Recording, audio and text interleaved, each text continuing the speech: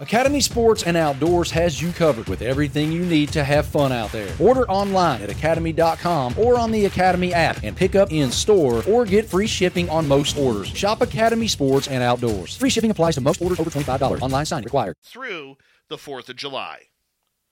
This is stuff you can't make up, people. I swear. Come on. Oh, for God's sakes, just... There we go. All right, who else is here? Mr. A.K. Josh, welcome to SOR Chat. Thank you for joining us. And am I missing anybody here? I think I'm caught up. Super Chat is a wonderful way to support this show. We love it. Thank you very much for your love. Dennis Zuniga, welcome to the chat. Michael Darling, nice to have you back, buddy. And, of course, if you're looking for your SOR swag, head on over to our website, spacedoutradio.com, and we're going to rock it there for you. We got a bunch of really cool swag. But let's have some fun tonight, don't you think? It's time. We're allowed to have some fun. We're allowed to kick back. We're allowed to relax. We're allowed to go deep into the woo pool tonight and hang out with Drew Bankey. It's going to be a blast, people. It's going to be an absolute blast. We're glad to have him here, and we're going to rock this thing very, very quickly. So do me a favor, everyone, because it is time. Horns up. Let's rock.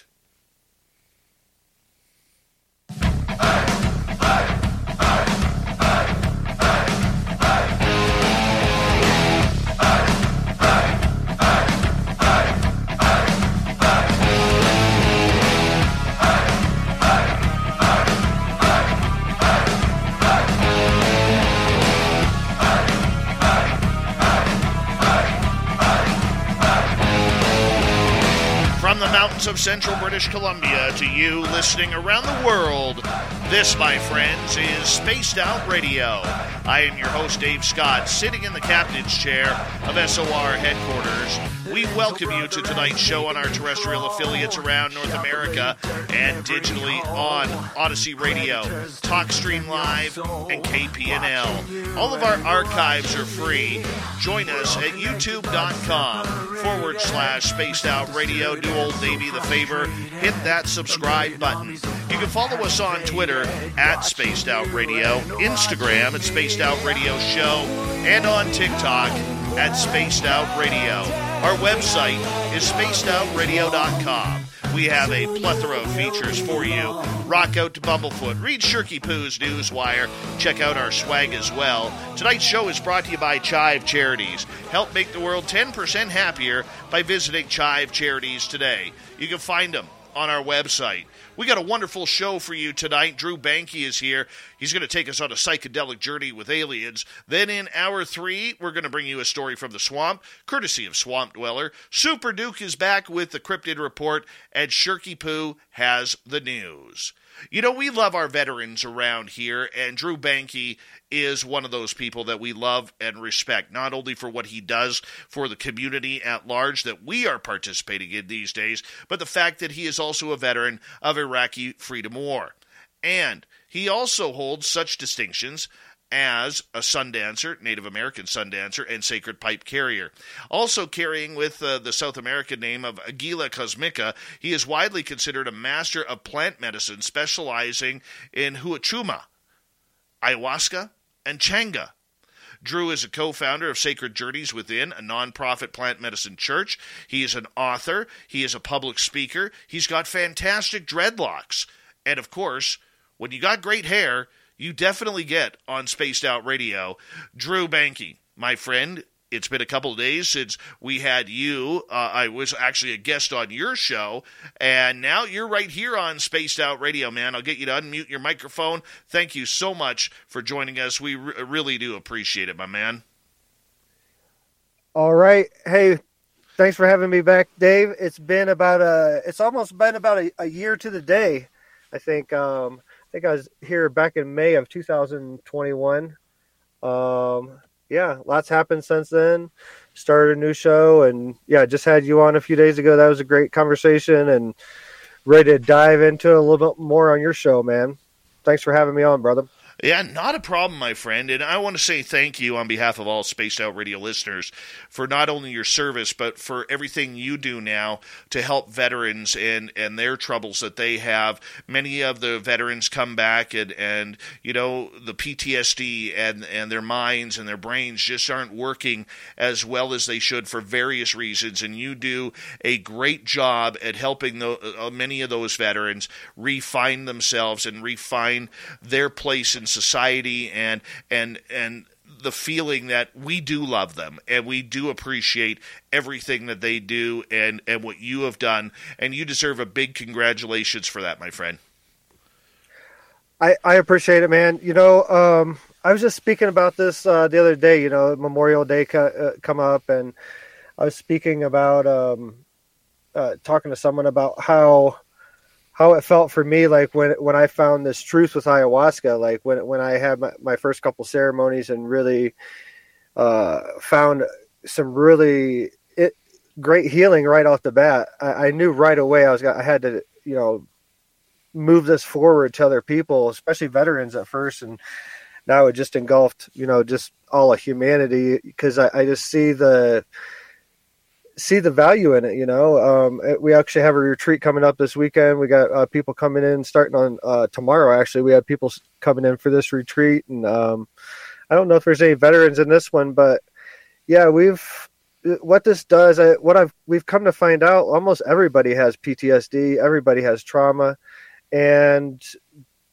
we don't really know how to deal with it as a society. Like, you know, that's not knocking anyone, but that's just how we've been conditioned over the years to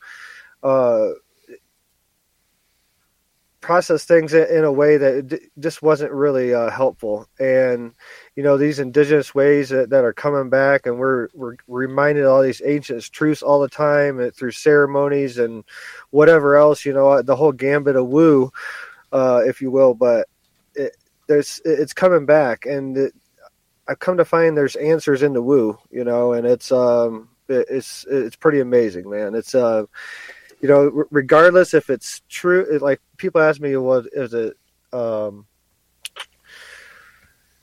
the placebo effect, or is it the medicine? Is it spirit? And really, I don't know what you would call it. All I know is it's doing good, and that's all I can say for sure. That it is doing good. These ways are saving lives. The formula that we've come up with at Sacred Journeys within me and my wife, integrating the equine therapy along with the ceremonies, and, you know, just hikes and talks and just being in nature. The ceremonies is a small part of what we do here, but the formula, the whole formula put together is really saving lives. So the results don't lie. I got to ask you, how did you get started on this journey? You know, I mean, was it just something that when you got back from Iraq, you had to refine yourself and your own purpose, that you decided that you couldn't find something that worked for you, so you figured you would do it on your own and figure it out? Or was it something that came to you spiritually that said, look, there's a lot of people, a lot of good men and women in my position right now who need help, and I can bring that help? How did it come about? Well, both, actually. You know, it all come about from my own healing. I got into this, you know, the first time I was on your show, but to recap a little bit, you know, I did a tour in 2005 in Baghdad. I was 2005. I come back in January 2006. January 2007, I went back to Iraq. I went to Ramadi. So I was in Western Iraq. I was there for 15 months at deployment. So I come back April 2008. Come back with lost a lot of guys, Youngblood, Zemer, Butcher. The names go on and on, especially these past couple of days have been ringing in my head, you know. But lost a lot of good guys that especially that second deployment. Come back with a lot of PTSD, and you know, went through the whole gambit of over medicating with alcohol and drugs, and, you know, depression, suicide attempts, and this went on for years until 2014 culminated in a massive suicide attempt. I wound up in the hospital, woke up was sleeping. I don't know if it was in a coma or not, but I was sleeping for 28 hours. I tried to overdose on Xanax. And, a disclaimer, I'm really raw with what I talk about. So just a disclaimer for the listeners. I'm very, because I think it's important to just to be, to share my story to the fullest, so people can get a full idea, what I've been, what I'm dealing with. So I took over 200 Xanax and tried to kill myself. And in 2014, I found out I had PTSD. I didn't know I had PTSD. I didn't really, I really didn't believe in it. But spending time in the mental hospital after my attempt, I got diagnosed, and really started to figure out like where this came from, and really started to unpack the war. I went from 2008 to 2014, 6 years or so, 6 or 7 years of just holding the war within, and it was raging out through me in different ways. And so I started to go through the VA healthcare process. I eventually got on 5 different medications. All of them were counteracting each other. One was to keep me calm during the day. The other one was to put me asleep at night. And the other one was to wake me up in the morning. I was chemically dependent on the VA basically for until 2016. And I felt the suicide bear or, demon bearing down on me again, and I knew it was just only a matter of time. I knew it wasn't working what I was doing with the VA, and I asked. I guess in a way, I wasn't very spiritual or anything. I knew there was a higher source or something like that, but I wasn't spiritual. I wasn't religious, but I knew there was just a higher power. That's I guess you would call it that. That was my belief. Going into ayahuasca, I just asked for some type of relief, and the word ayahuasca come to me. That in looking back on now, this is what they call is the seed of ayahuasca. That when it starts growing in your consciousness is the first time you hear it, and eventually it'll grow into a ceremony if it's meant to be. Well, within a couple months, I found a ceremony within the States. Went through learning about ayahuasca, finding out where it was. It was in South America. My financial situation wouldn't allow me to do that. And so I kind of gave up on it. In the background, over the next couple of weeks, my wife was doing a lot of research, trying to find a place in the United States. She ended up finding a place in Florida that just got started, and booked our first ceremony, and we were there a couple of weeks later. We lived in Florida at the time. And so we were only a couple hours away. And so we went and did our first ceremony. I went in looking, I was at the end of my rope, basically. And not knowing that there was a spiritual side, but not knowing how far it was going to, had no idea how far it was going to go. But, I just knew it was going to be a change. No, I had no idea how much it was going to change me. But, the first ceremony was really hard. Didn't see anything. Stayed for the second ceremony. And the second ceremony, I had my ego death. I had a lifetime reviews of, all these different spaces. At that time, I had looked at them as past lives. Now I see them as in a different way, more dimensional fields, vibrational fields. But that time, I perceived I was going through a lifetime review about thousands of lifetimes. It's kind of like a little Rolodex of pictures going past me in this vision. And I met ayahuasca, and it was a pretty short visionary time in ayahuasca, but it was enough to really show me by no like uncertain terms that there was a spirit world. I come out of that second ceremony knowing that no one could ever change my thoughts on knowing that there was a spirit world, and it was possible to actually visit it. And I saw that my second ceremony. My third ceremony, I come out of that second ceremony like wanting to go have another one, but I had to wait like a whole nother week. I scheduled the next weekend. I was like, I have to go back. I have to go back again. There's more questions. I had a million questions at that point. I went back the next weekend, and they're talking to me about what do you want to find out? Like the medicine people and the people that was running the facility at Soul Quest Church of Mother Ayahuasca in Orlando. It's still operational. It's big time. They're doing a lot of people now. Almost every weekend, they're doing about 80 people a weekend. It's and they're really creating waves in the consciousness. But that time they're just getting started, and they was asking me on my intentions on that third ceremony, and I was like, man, I don't know what question to ask, and I was like, I have so many questions. I don't know which one to ask. And they're like, well, which one's the most important to you? And I was like, well, I really like to know my reason for being here. I think everyone wants to really know that answer. So I went into that third ceremony with that intention in mind. And I was showed all this. I was showed I was going to write books. I had this vision where this energy was coming through, coming from the sky, going into my crown chakra, going through my whole energetic self, my whole chakra system, and then coming back up to my heart and then my throat chakra. And I was going to translate that vibration into words and try to make a connection between the on scene and the scene and maybe the circuit between the two.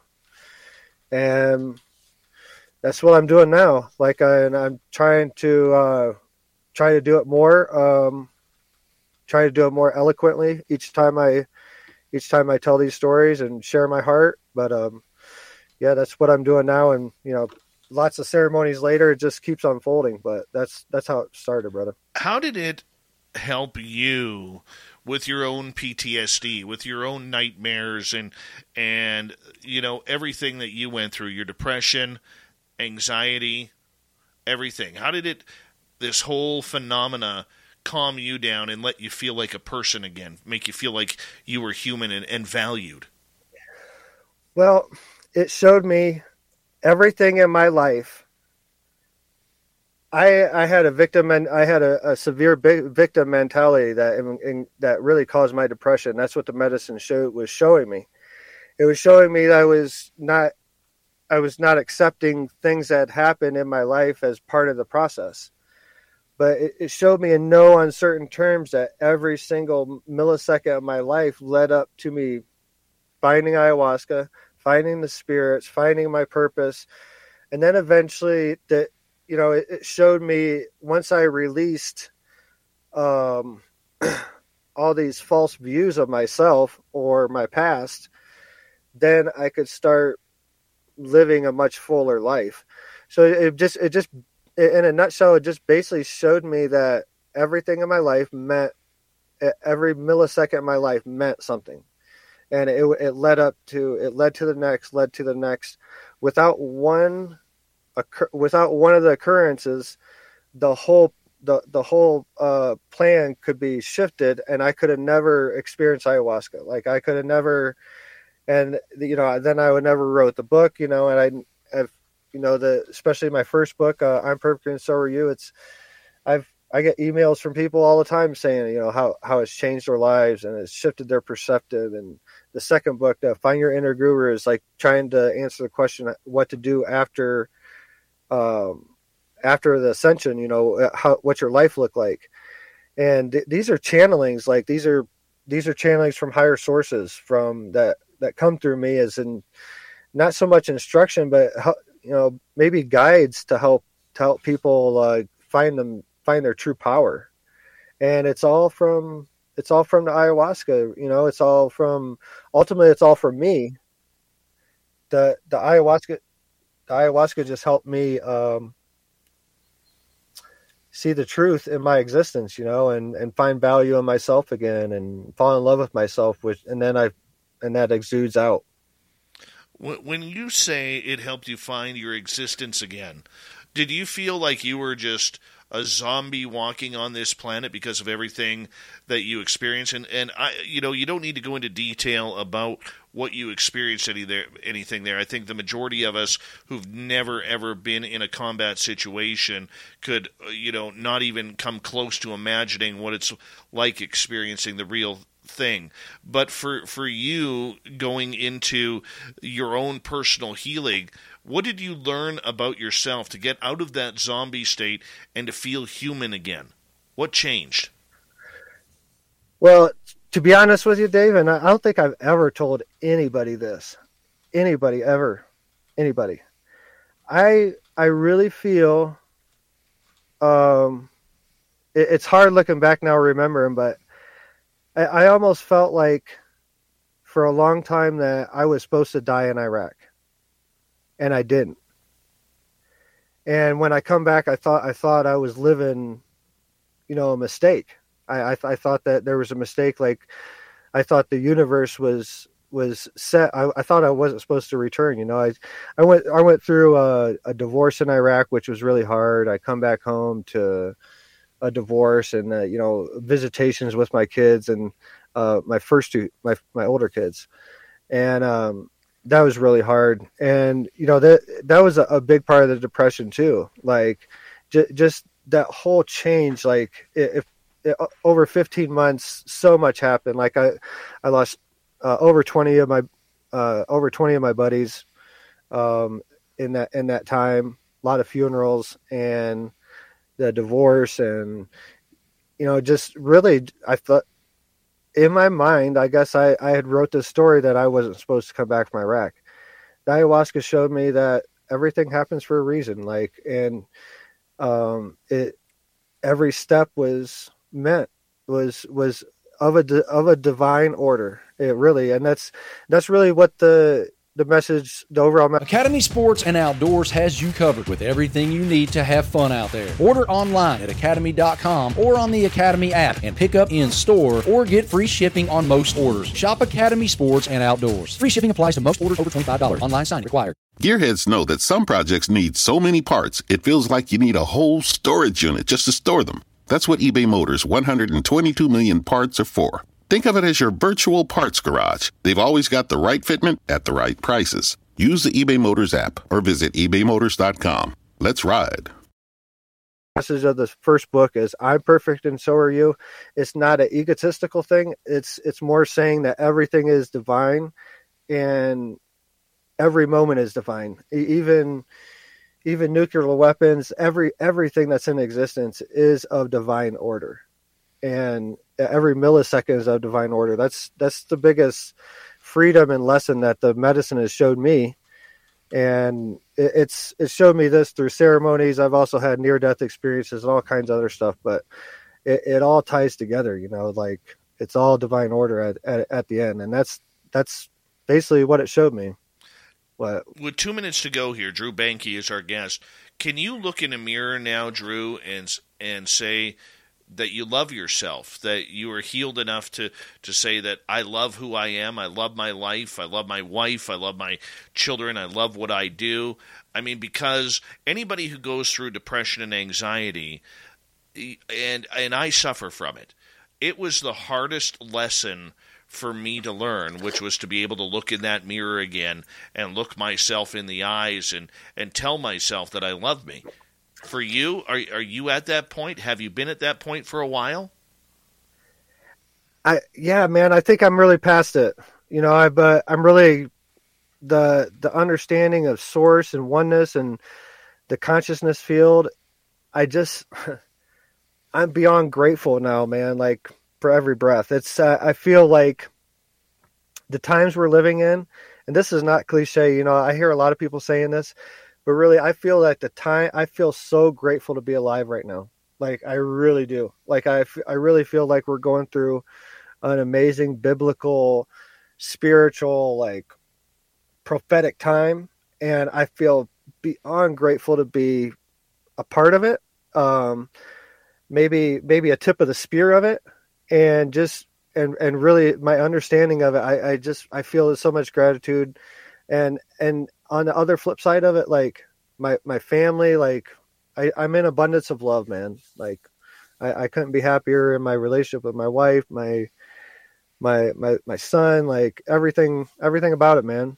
And every day is just, I'm excited to wake up every day. And that's something I lived a long part of my life that not experiencing. So that is awesome, buddy. And you deserve a giant congratulations for that, because you are somebody who is victorious in everything that you are doing, and you should be damn proud of yourself. I know this community highly recognizes you as one of the good guys we do around here, and we want to make sure that all of the Spaced Out Radio listeners tonight learn about Drew Bankey and how awesome you are, and a good friend and a loyal friend that you are. Drew Bankey is here tonight from Sacred Journeys. When we come back, we're going to learn about his near-death experience. We're going to get into ayahuasca. We're not going to do it, but we're going to talk about it next on Spaced Out Radio.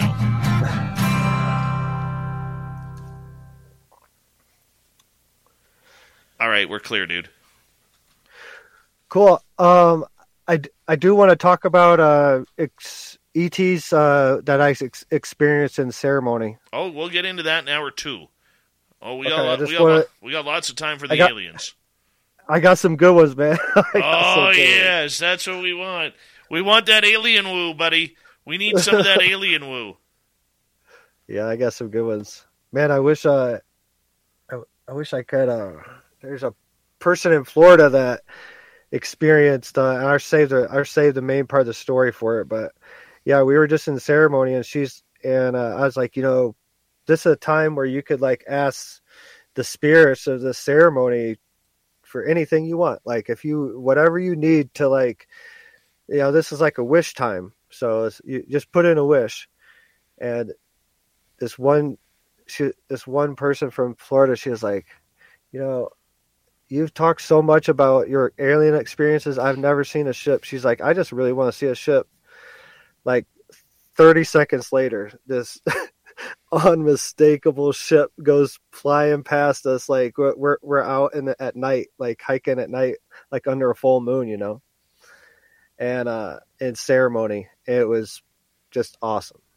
Nice. It rocked her world, man. Very nice. Rocked her world. Very nice. I love when stuff like that happens. Love it. Yeah, No, that's great. That is absolutely great. I mean, that's got to feel pretty damn good, man. Yeah. I've had so many experiences with Wachuma ceremonies, like hiking with Wachuma. It's a magical. Actually, so the San Pedro Wachuma, when you lay it down and cut it, this is what it looks like. So it looks like a star. I don't know if you can see that. Bring it up just a little bit. Here, let me zoom in on it here. There we go. Oh, yeah. Very nice. So that the Wachuma cactus, you've probably seen them before. They're tall, like they're San Pedro. So that's another name for them. But Wachuma is the original name for them. San Pedro is like a younger name. But when you lay it down and cut it, it looks like a star. And the same with peyote. If you lay peyote down and cut it, take a slice it in half, it looks like a star. So the medicines, the elders always say that the medicine tells you what it will show you, what it's going to show you. That's awesome, brother. That is awesome. Terry Brown, thank you so much for the super chat. Dutch Hank, thank you so much for the super chat as well. Let's quickly say hello to who's jumped in here in the past few minutes here. Let's see here. Tokland, welcome back. The gorgeous cryptid huntress. Oh, hey, Clam. Oh, hey. And, yeah, that's it so far. We're sitting at 130 live so far. That number will go up. Hiya, Gilbert. Gilbert, how you doing, buddy?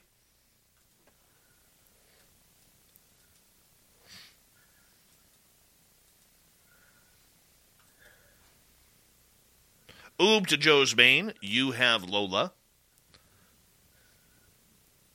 And let's see.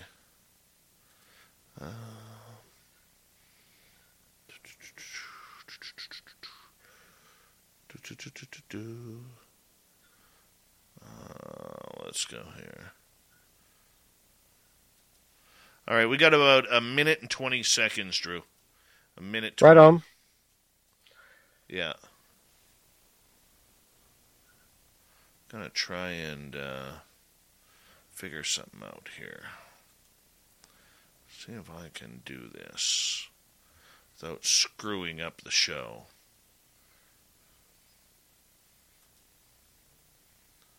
And let's try this. Paste. There we go. Save. Is that going to work? Son of a gun, it worked. I was able to change it all. So it shouldn't.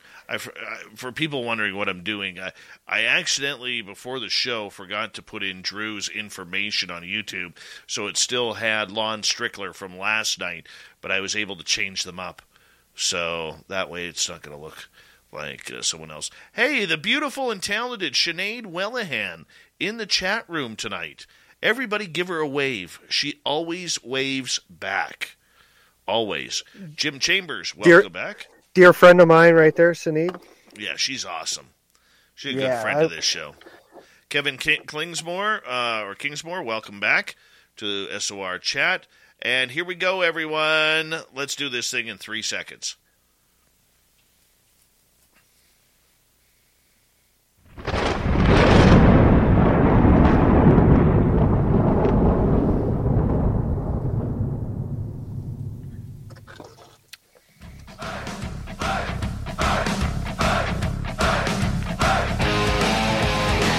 Second half hour of Spaced Out Radio is underway. Thank you so much for joining us. My name is Dave Scott. Very much appreciate earning your listening ears. Want to remind you that if you missed portions of this show or others, check out our free archives at youtube.com/Spaced Out Radio. Do old Davey the favor, hit that subscribe button. Our website is spacedoutradio.com. We have a plethora of features for you. Rock out to Bumblefoot, read Shirky Poo's Newswire. Check out our swag as well. Follow us on Twitter at Spaced Out Radio, Instagram at Spaced Out Radio Show, and on TikTok at Spaced Out Radio. Eagle's Nest podcast host, author, researcher, veteran, Drew Bankey is here. And Drew is someone who is very well known in our realm of work, dealing with aliens, near-death experiences, spirituality, consciousness, through the use of ayahuasca and other psychedelics, as he tries to improve the zen and the chi of every human being that he comes around. And he's a hell of a guy. He really is. And we're going to talk a little bit more about all of this tonight with Drew. Welcome back, my friend. Thank you for having me, Dave. I appreciate you so much, man. You're one of the good ones as well. It's thank you. I look at you as I've been on a lot of shows, and I got a lot of acquaintances in this community, and I got some friends, and I really consider you one of my good friends, brother. I really do. Well, put it this way: the feeling is mutual. The feeling is very mutual, and you know what? That's how you build things together, man, is by coming together as a community and learning from one another. So that's what we do, and that's what we love, and we're glad you're a part of it. I want to ask you, because even the last time I had you on, I've only had you on once before, but you had a near-death experience that apparently, from people who I've talked to, were blown away about learning about this. What happened? So, in 2019, I was doing my third year of the Sundance ceremony, and the Sundance ceremony is an old native ceremony. It's done where you fast for 4 days from food and water, so you're not ingesting anything except for air and sunlight for those 4 days, and you're dancing from sun up to sundown. And you're also doing a sweat lodge in the morning and a sweat lodge in the evening. So you're doing a total of 8 sweat lodges, 4 days of fasting from food and water, dancing from sun up to sundown. And it's a really, really intense prayer ceremony. It's something that's not done by very many people. It's normally done by people like that's on a deep spiritual path. or medicine people, things like that. People that has callings to do this work. It's really it takes a lot of dedication to do it. It takes a lot of preparation to do it, like getting your body ready. So and another big part of the ceremony is a piercing. So there's a piercing that you get wood pegs put into your chest, and you get ropes attached to those pegs, and then a rope is attached to a tree. So everybody that is participating in the ceremony, at some point they will attach to a rope that's attached to one tree that's in the middle of this circular arbor area. So and the main part of it is you're pulling away from the tree and breaking your skin. So each dancer has to do, they have to dance their way back and eventually work up the gumption to separate from the tree. And that's in that prayer, it's a trust. It's a deep prayer and trust doing that. And it's also symbolically separating yourself from the tethers of the physical world. So that's kind of a big secret, and not a big secret, but that's a main part of the Sundance ceremony. So I participated in this in 2017. 2018, I participated again in my second year. I pulled buffalo skulls, so I had 4 buffalo skulls I was dragging around in a circle. That was really intense. I had a lot of almost died there during that ceremony. Definitely passed out twice while I was pulling the buffalo skulls. Had out of body experiences come back into body. At one point, I was told, people say I was running with the skulls. I don't remember the doing all that, but so a lot of really intense things happen in that. My third year, I went, and so this could be a whole show talking about the Sundance, really, Dave, but to dance, the way you dance each year, the way you pray is given to you in a dream months before the actual ceremony itself. The ceremony usually happens in June, July, like in summertime months. And these are done in a lot of different tribes. And they're held all through the West, like South Dakota, North Dakota, Montana, in Canada. There's Sundance is held all over the place. This one I was at happened to be in the UP up in Upper Peninsula, Michigan, so close to Canada. So this year I had a message to honor the eagle. It's called an eagle dance, where you would be piercing on the first day, and you would be hooked to the tree all 4 days, the whole time, and at the end you would break, which normally you would dance without being hooked up to a rope. You maybe had the piercings in, but not hooked up to a tree, and you would only hook up for one round, which may be like 2 to 3 hours, and then you would break at the end of that round, and then you would dance the rest of the 4 days. So you'd only maybe be hooked to the tree maybe 3, maybe 4, 5 hours at the most, if you dance normally. But if you eagle dance, you would hook to the tree, and you would actually sleep under the tree while hooked with the ropes. So you would, when the sun goes down, you just lay down in the dirt, with the rope still attached to the tree. And so I listened to the spirits. I listened to my dreams, and I hooked. I started the eagle dance. The first day was really strong, and I felt like I could have went more. I felt like I maybe 4 or 5 days, like 6 days. At the end of that first day, I slept under the tree that night. I got tore up by mosquitoes. It was middle of summer, in Upper Peninsula, Michigan, just totally ate up by mosquitoes. Stared at the stars all night. Didn't get much sleep. Then I felt strong. The only time you can disconnect is you can go use the restroom. So you can take the ropes off your piercings. The piercings stay in. You just take the ropes off, and then you go use the restroom. But you can also take the ropes off to go to the sweat lodge. So in the morning, I got up. I woke up in the middle of the arbor. There was 2 other guys that were eagle dancing out there with me, sleeping under the tree all night. And we were getting ready to go to the sweat lodge. I took my ropes off, went into the sweat lodge really strong. I was singing in the sweat lodge. Next thing I know, they were dragging me out the door. I had passed out in the sweat lodge, and they were dragging me out the door. I'd hit a wall. Like, I guess, I don't know. Just that last bit of energy was taken out of me in the sweat lodge. And I went, the chiefs pulled me to the side, asked me to sit over by the drum, and the drum group. There's like maybe a dozen people around this big drum, that they sing songs during the dance itself.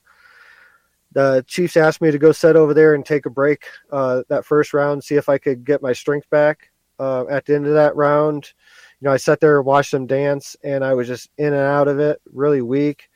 Barely awake, and they come over and checked on me after the first round, and they looked at my eyes, and my eyes were both my eyes were going independently of each other. I was seeing dimensional fields. I was seeing through people. I was seeing their bone structures in their face. I was seeing blood vessels. I was seeing just through their body. I was seeing through people's bodies, and they asked me if I thought I could dance anymore, and I was like, I really don't think I can. I'm at the edge of being here. I really felt kind of scared, to be honest with you. And they was like, well, we think the same. We don't think you can go on, but we think that maybe you should go up to the house and go sit with Grandpa, our grandpa, the elder, like the owner of the property. We're doing the ceremony in the UP. Go sit with him, get some fruit, maybe get some rest. There's no shame in just saving your life. They're like, we don't think if you go out there and dance, we don't think you're going to make it through the rest of the day alive, basically. And I was like, okay, I'm done. I tap out, but I had the piercing still in my chest, and the piercings were 2 elk bones. So it was one elk bone leg that I had carved 2 pegs out of. And this is the original. I come to find out later, I did this all through intuition. This is a little side note in this story. I did that all through intuition. Come to find out, Crazy Horse and Sitting Bull, they dance with elk bone pegs, and this is like a traditional way to do it. But I did it through intuition. I just something told me to do it, and I was doing it that way. And it's a little side note on that, but very cool. So I'm sitting here. I asked the chiefs, I'm like, what am I going to do with these? I got to get them out somehow. They're like, well, we can just cut them. The skin on the outside's dead. You probably won't even feel it, and they'll just fall out. And I'm sitting there, and like this message come to me, and it says, no, that's not how they're supposed to come out. And I said, well, and I was telling the chiefs I'm getting these messages, from the other side, and they've been doing this, 20, 30 years. They understand that there's lots of times there's stuff talking from the other side, but the spirits are telling me, they're supposed to be pulled out. And I said, what's the options to have them pulled out? And they're like, well, we can tie ropes around them and we're yank them. It's time to make the connection with California Psychics. If it's not the best psychic reading you've ever had, it's free. Visit CaliforniaPsychics.com or download the app and set up an account today. Readings start at only $1 per minute for new customers. So many of us move through our lives and days unaware of the path that is guiding us, and sometimes you need somebody to help you see beyond the obvious. If you want to know your future, talk to California Psychics. We thoroughly test our psychics to make sure they have real gifts. Get started today. Visit CaliforniaPsychics.com or download the app. It's time to make the connection with California Psychics. If it's not the best psychic reading you've ever had, it's free. Visit CaliforniaPsychics.com or download the app and set up an account today. Readings start at only $1 per minute for new customers. So many of us move through our lives and days unaware of the path that is guiding us, and sometimes you need somebody to help you see beyond the obvious. If you want to know your future, talk to California Psychics. We thoroughly test our psychics to make sure they have real gifts. Get started today. Visit CaliforniaPsychics.com or download the app. I'm out. And I was like, okay, well, can we do it under the tree? And they're like, yeah, well, let's walk out to the tree. So they hooked up 2 small ropes to them, and both the chiefs each had one, and they wrapped it around their hand a couple times. And they're like, okay, look at the tree and like try to, pray, ask for compassion, ask for the pain to be not much, or whatever. Ask for us to be over quick. So I'm sitting there praying, and they're like, nothing's happening, and I'm just hearing like the leaves of this cottonwood like blow in the wind. Just I can distinctly hear the crinkle of this like the leaves like crinkling in the wind. I'm just looking up there. Nothing's happening. And finally, I look at them. I'm like, man, are you guys gonna do this or not? And they're like, well, yeah, we're waiting on you to tell us when. I'm like, look, if you're waiting on me to tell you when to rip these things out of my chest, like it's not gonna come out of my mouth. I'm not gonna be able to verbalize that. And I'm like, I might have to look up here, and you guys are gonna have to do it without me knowing. And they're like, oh, all right. So I look up there, and I look back at the leaves again. They're rustling, and I hear them. Man, I hear them count like real low, but I can hear them. They're like 3, 2, and I'm just like, oh shit, like 1. And man, the most intense pain I've ever felt in my life, like just surged, started from my 2 points of my chest and just surged through my whole body. I got jerked forward about 6 feet. I didn't break.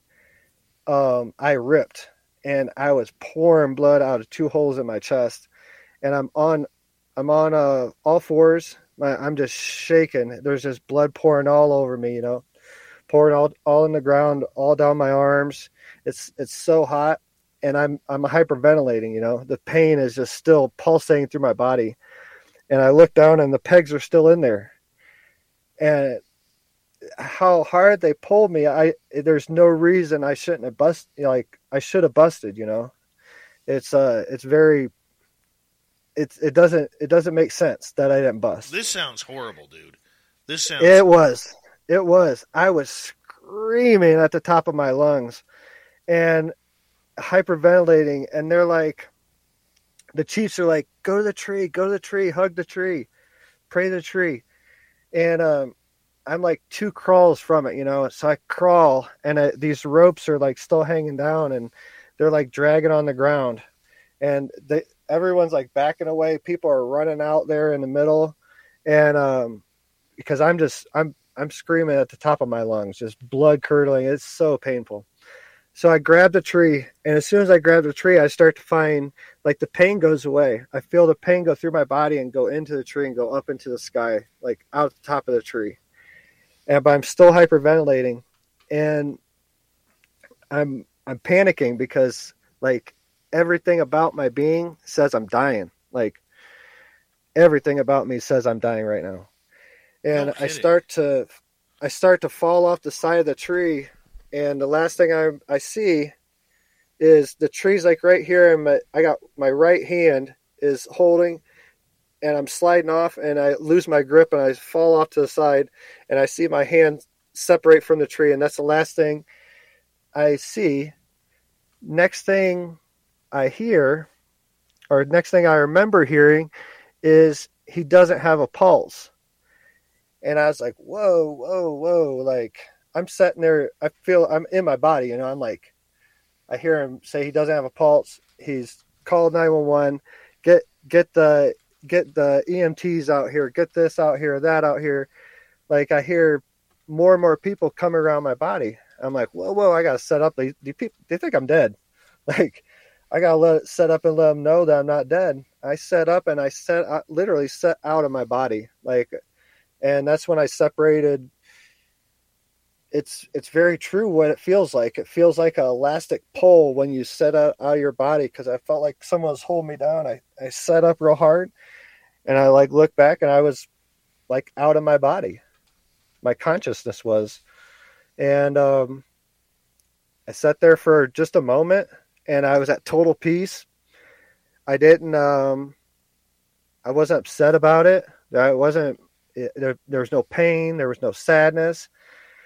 I was just like, okay, they're going to deal with me being dead, and I'm going to go wherever I'm being pulled to. So I felt like my consciousness being pulled away from my body. And then I identified as Drew for a moment again, like I guess for the last time. And I went through a life review, I guess, and I saw like how my wife was going to take me being dead, how my kids were going to take me being dead. But I also saw, and simultaneously, I got to see what it would be like if I come back into my body. So both ways I got to see simultaneously, and I got to choose which one felt best. And I just saw so much heartache was going to happen, like from me passing away. I saw not only like my family, I saw what it was going to do to that ceremony, me passing in the ceremony. The people that's around that witnessed that, everybody, I saw just everything at once.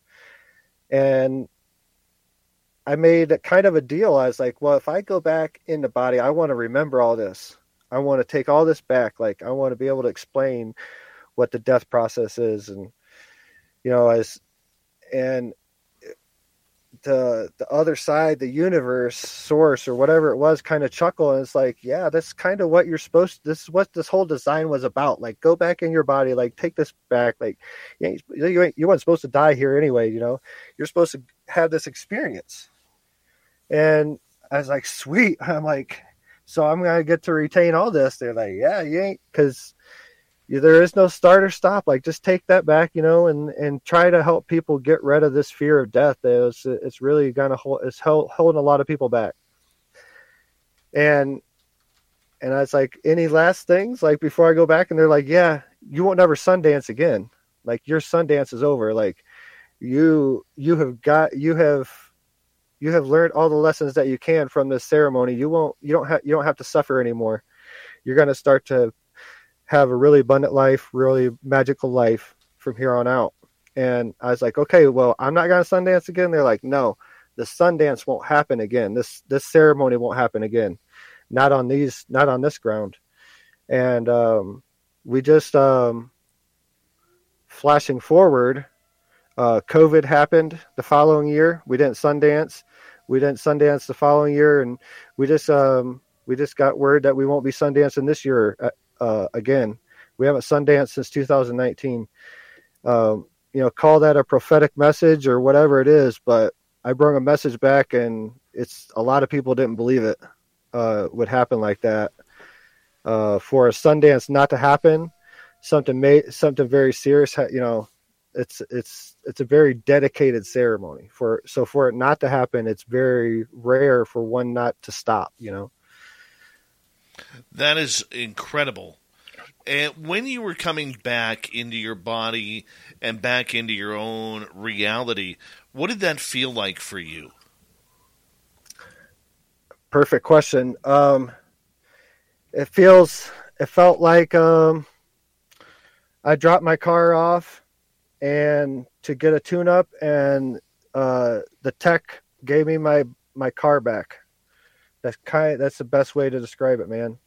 And the biggest thing that blew my mind from the experience is this voice. So if I cover up the camera and you don't see Drew, but you can still hear Drew's voice, this consciousness that's talking to you right now, that never shut off, not for one blink of a second, man. Like, and that's what really tripped me out. It never stopped. Like, you kind of expect when you die, okay, I'm gonna go through this tunnel, I'm gonna go to heaven, I'm gonna, I might be a reincarnation, I might have this downtime in between lives. From my understanding, it don't happen like that. It never stops. Like, the voice, this consciousness, the Drew, what Drew's heart is and everything about him, is never stops, man. Like, and I think that's true for each and every one of us. Who do you think you were talking to on the other side? Was it the elders? Myself. Really? I think there's only one consciousness. I think we're all sharing one consciousness, and it's just another particle of myself, you know. And I think that's what we need to get to. We need to stop deifying people, deifying objects, and looking outside ourselves for answers. The answers are inside each and every one of us. Like, all that we have to do is close our eyes, silence ourselves, control our breath, and we can find an amazing power inside ourselves. Like, and I think that's where we're at. We need to stop putting labels on all this stuff, because ultimately it's us. Drew Bankey is here tonight on Spaced Out Radio. We got about 25 seconds left before we have to go to break, Drew. And I'll tell you, I love you for sharing that story. That's a very powerful story.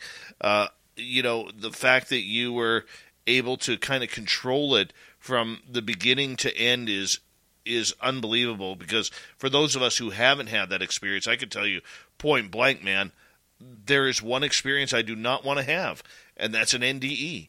I'll go through anything. I really will. But an NDE? No way. No way. But when we come back on Spaced Out Radio with our guest tonight, Drew Bankey, we're going to talk some aliens. Can we connect with aliens through psychedelics? We're going to get our ET on when we come back on Spaced Out Radio for the second hour tonight. It's next, right here, the mighty SOR.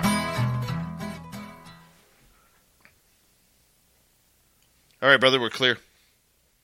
Cool. I'm just going to run my dogs outside quickly.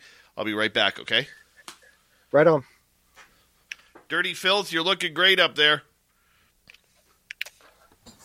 Thanks, Dave. You're welcome. People are asking what you're drawing, though. People are asking what I'm drawing. Well, it's Dave Scott and Science Bob, and they're interacting with a type of alien at this point in time. Nice. That's all I can give you. And Dave may or may not have licked said alien.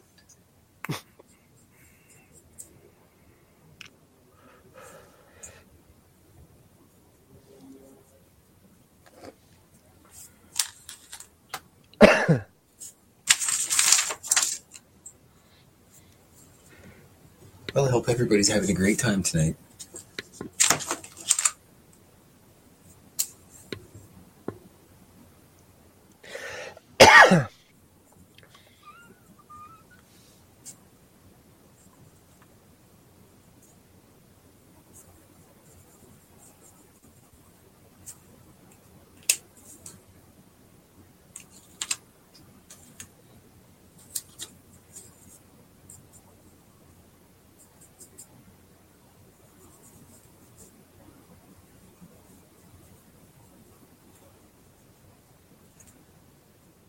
Usually, anyways, with the drawings, usually I just do the backgrounds first and everything.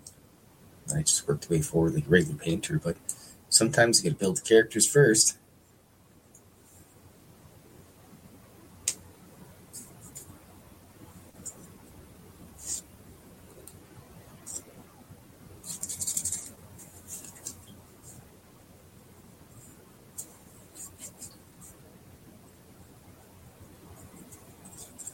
And Dave, if you're, I guess this all gets recorded. I can't see the like YouTube chat room, so I don't know if people are talking or not. So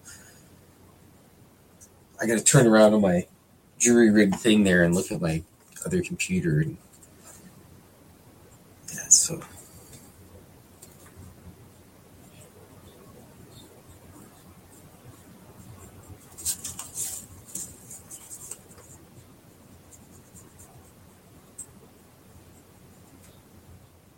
Looks like a pile of color and nothing, but trust me, when it's all done, it'll look good.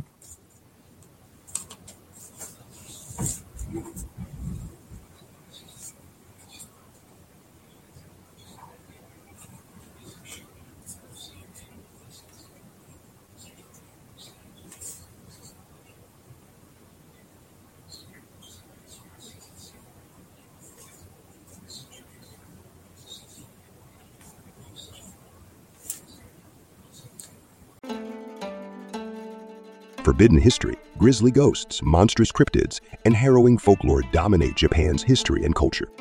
Mysterious Japan is a bi-weekly podcast presenting these spine-chilling horror stories, urban legends, and unbelievable histories in a campfire story format. Many of these tales have never been presented in English before. Our journey takes place where dark history and supernatural folklore collide. Mysterious Japan is produced, written, and translated by recognized Japan expert Dr. Heath Avey. Season 1 relates the unbelievable legends and ghost stories from the so-called suicide forest.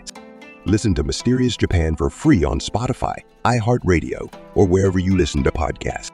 Learn more at our website at themysteriousjapan.com and be transported by unbelievable stories where the lines between reality and folklore become blurred in the shadowlands of Japan. Once again, that's themysteriousjapan.com.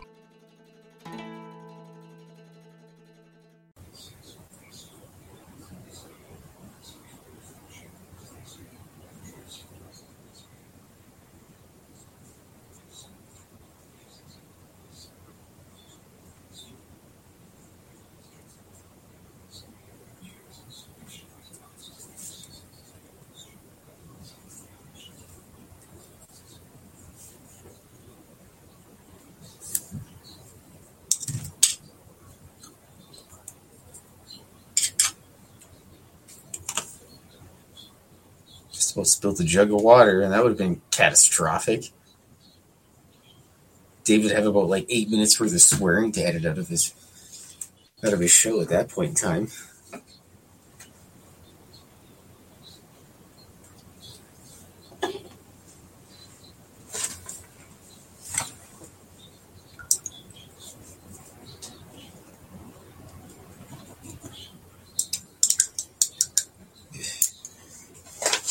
It's break time, so I'm switching the water.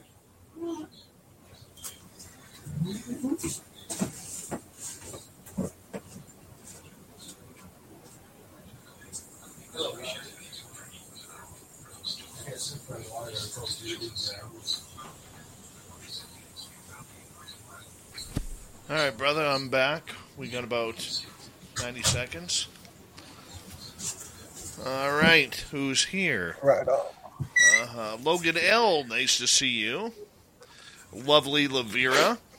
Secret Agent Man, yes, welcome to SOR Chat.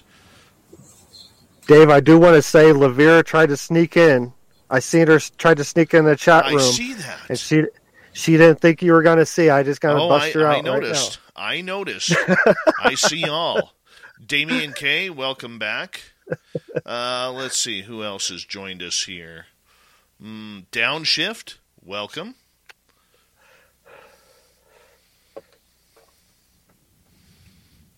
I think that's it.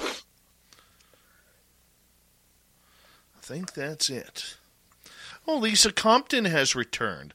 Lovely Lisa Compton. Human Carl's awesome. Donald Dean, welcome back. We got a few veterans in here tonight. Jason Pearl, Robert Lamoth, welcome, guys. Jason William.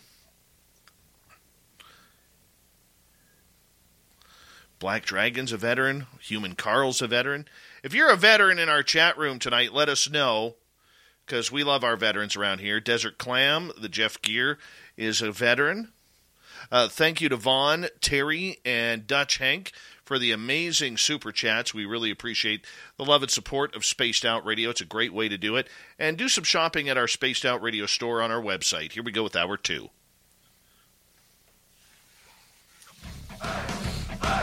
You're listening to Spaced Out Radio with Dave Scott. Follow Dave on Twitter at Spaced Out Radio and on Facebook, Spaced Out Radio Show. Hour number 2 of Spaced Out Radio is now underway. My name is Dave Scott. Thank you so much for taking the time to join us. We very much appreciate earning your listening ears, as we love being broadcast right around this beautiful planet we call Earth. Hi to everyone listening in on our terrestrial affiliates around North America and digitally on Odyssey Radio, TalkStream Live, and KPNL. All of our archives are free. Join us at youtube.com/Spaced Out Radio. Do old Davey the favor, hit that subscribe button. The Desert Clam has set the password for tonight in the SOR Space Travelers Club. Malism. Malism is your password. Use it wisely, space travelers, as the Clam sets the password each and every night right here on Spaced Out Radio. Our website is spacedoutradio.com. We have a plethora of features for you. Rock out to Bumblefoot, read Shirky Poo's Newswire. Check out our swag as well. Follow us on Twitter at Spaced Out Radio, Instagram at Spaced Out Radio Show, and on TikTok at Spaced Out Radio. We continue on tonight with our good friend Drew Bankey, and he is here right before the break. If you didn't hear it, man, did he tell a beautiful, beautiful story about his near-death experience. But now we are going to get into it. We're going to get into some aliens. We're going to get into some psychedelics. Drew, welcome back. Good to be back, Dave. Ready to get started in the second half. All right, man. I know you're big into ayahuasca. You're big into psychedelics in order to try and enhance communication, enhance everything that is growing in this world, trying to get that oneness with the planet and the consciousness level and the phenomena as well. And take me through your first ET experience that you had. Whew, my first ET experience. My first one, my first ship that I knew for sure was a ship. Right after moving to Crestone, disclaimer: I had no known ET experiences before ayahuasca. Ayahuasca really seemed to change my vibrational field and allow me to experience just different realities, basically. So my first real ship that I know was a ship was when we first moved to Crestone. We were only living in Crestone a few days. We moved from Denver to Crestone, Colorado. If anyone knows anything, it's in the San Luis Valley. Stephen Greer used to have headquarters there. He used to do a lot of C5 events. There's still a lot of C5 events that's done in Crestone area. There's a meteor crash impact site that's a few thousand years old. That's right by Crestone. It's a very, very active area. So naturally, I was drawn there, called there through dreams and such. Both me and my wife, really. And first night. What's that place you've always wanted to try? Well, you're there, sharing plates with just one bite. Or on second thought, maybe not sharing. It's that good. When you're with Amex, it's not if it's going to happen, but when. American Express. Don't live life without it. Have a look around your home. Does your home feel you, or does it feel you 10 years ago? Maybe it's time to update your home with a fresh coat of Behr Premium Plus interior paint. Today, make your home feel more you. Behr, the most trusted brand. Ranked most trusted paint brand based on the 2022 Life Story Research Study. There, well, not the first night, but within a week, we were sitting in our living room, and my wife was looking out the window, and she saw something off at a distance, and it was it kind of resembled like maybe a space shuttle launch. The best way I could describe it. It was an object that was going through the night sky, and behind it was a color trail that spread out just as far as you could see, up and down, and behind it, it was just the whole sky behind it was just this array of colors, and it was moving at a very fast speed, and as it went, it just lit up the whole sky in just this color. It was one of those times where, like, I expected the next day, like, to see a bunch of news stories about it and stuff. I didn't see anything about it next day. Me and my wife both saw it. And then, that kind of triggered me getting interested in UFOs, kind of. And really, I guess, putting out in the universe that I wanted to see ships. And the next time I saw a ship, had one visit my house. I think I spoke about it while you were on my show a little bit the other night. But we were setting in the living room. This a couple months after we saw the first ship I just said, and we're both sitting in the living room on the same couch, facing the same big picture window. I think we're facing the south.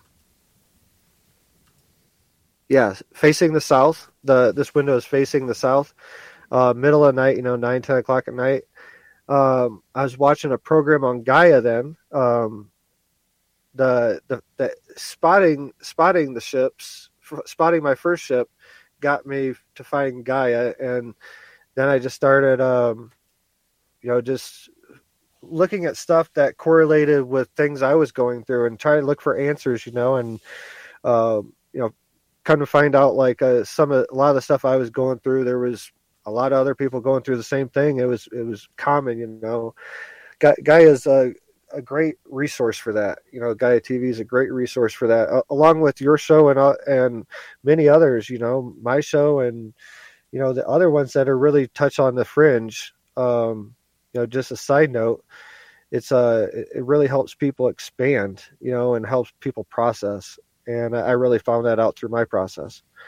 But anyways, I was watching Gaia, and the whole house lit up. My whole living room, dining room, kitchen, everything that I could see in my house just lit up like there was a spotlight outside my patio door. And I looked, and to see, because we live close to a corner in the subdivision, Crestone, and up in the trees, up in the hills, in the mountains a little bit. But so we live close to a corner, so I thought maybe it was a car that was maybe turning, and the light hit just right.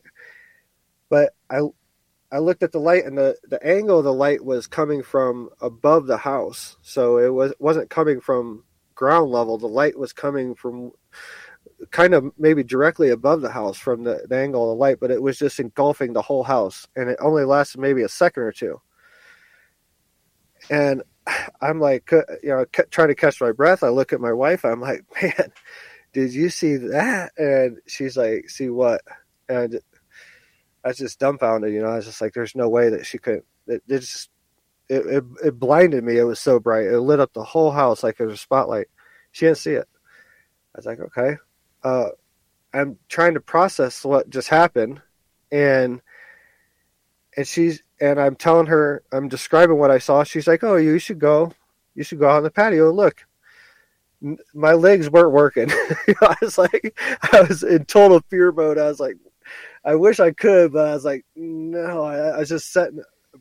I was really, my mind was twisted, and I just couldn't bring myself to go outside. And went to sleep about a half hour later or so, and immediately went into a dream where I'm sitting there, and I'm not recognizing where I'm at in the dream, but all of a sudden I recognize that I'm watching Gaia, and I have like a deja vu moment in the dream of real life from me watching Gaia. And I get nervous because I kind of expect to see a light, and all of a sudden the house lights up, and I automatically get up, walk outside to the patio. This is all in the dream. And as the light is like shining on my house, I go outside and look up, and there's a circular craft that's right above my house, maybe a couple 100 feet above my house. It has maybe 20 small blue lights on the outside. On the inside inner ring is interlocking like yin-yang.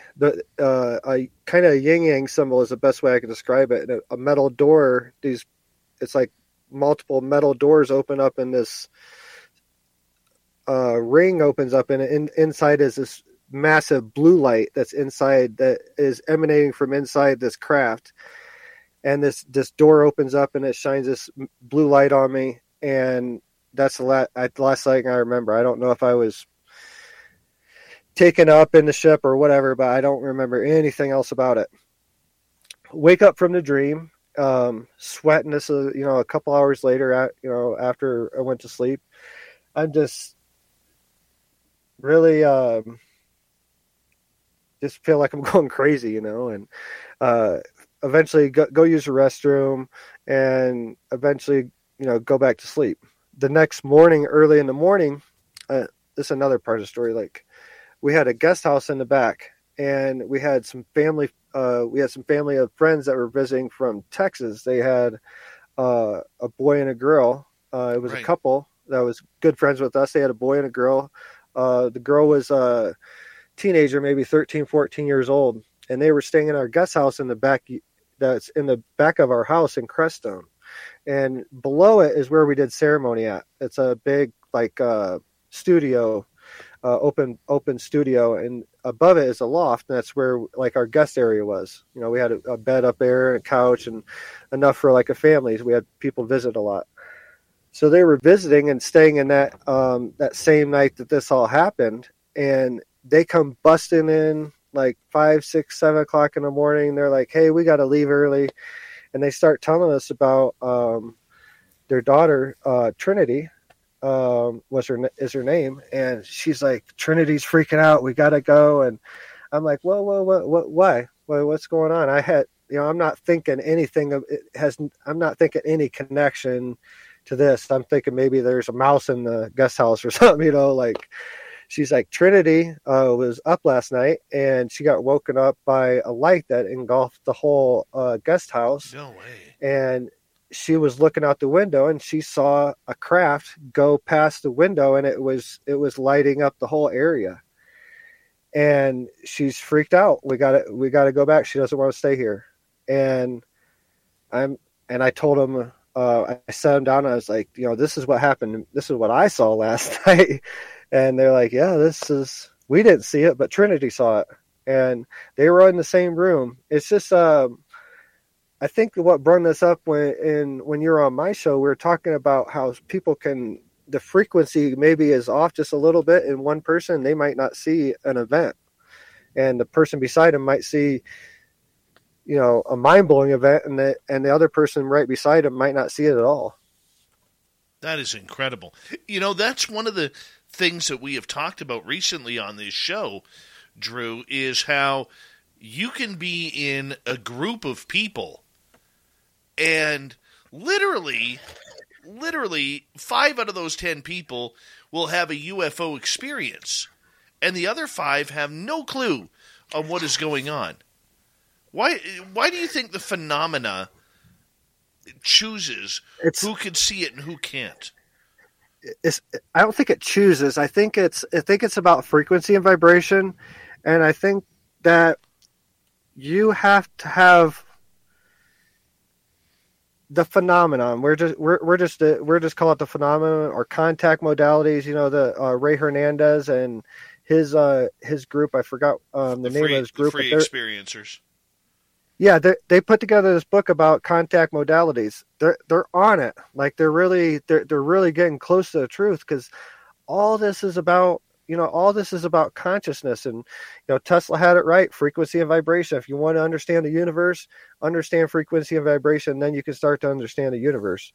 And I think he's dead on it. I think that's what we're uncovering now in this phenomenon. The phenomenon, I think, has to know that you're going to be able to handle whatever it's showing you. It doesn't want to destroy you. It wants to progress you. And I think that it won't show you its true nature until it senses that you're able to withstand that type of information. And because I think this is all about the evolutionary shift of humanity, really. Wow. I mean, how does psychedelics improve or enhance ET contact? Well, it's a vibrational medicine, and this is a big part of my teachings. When people that come to my ceremonies and stuff, I describe the medicines. I describe their ceremony aspects, their ritual aspects, but I also describe what they do vibrationally. Ayahuasca is essentially the vibration of the divine feminine of the entire universe. And I believe so to better explain this, I have to explain like my viewpoint of how the structure of the universe is. I believe there's the source consciousness at the top of this pyramid of creation, and then it goes down to the divine feminine and the divine masculine.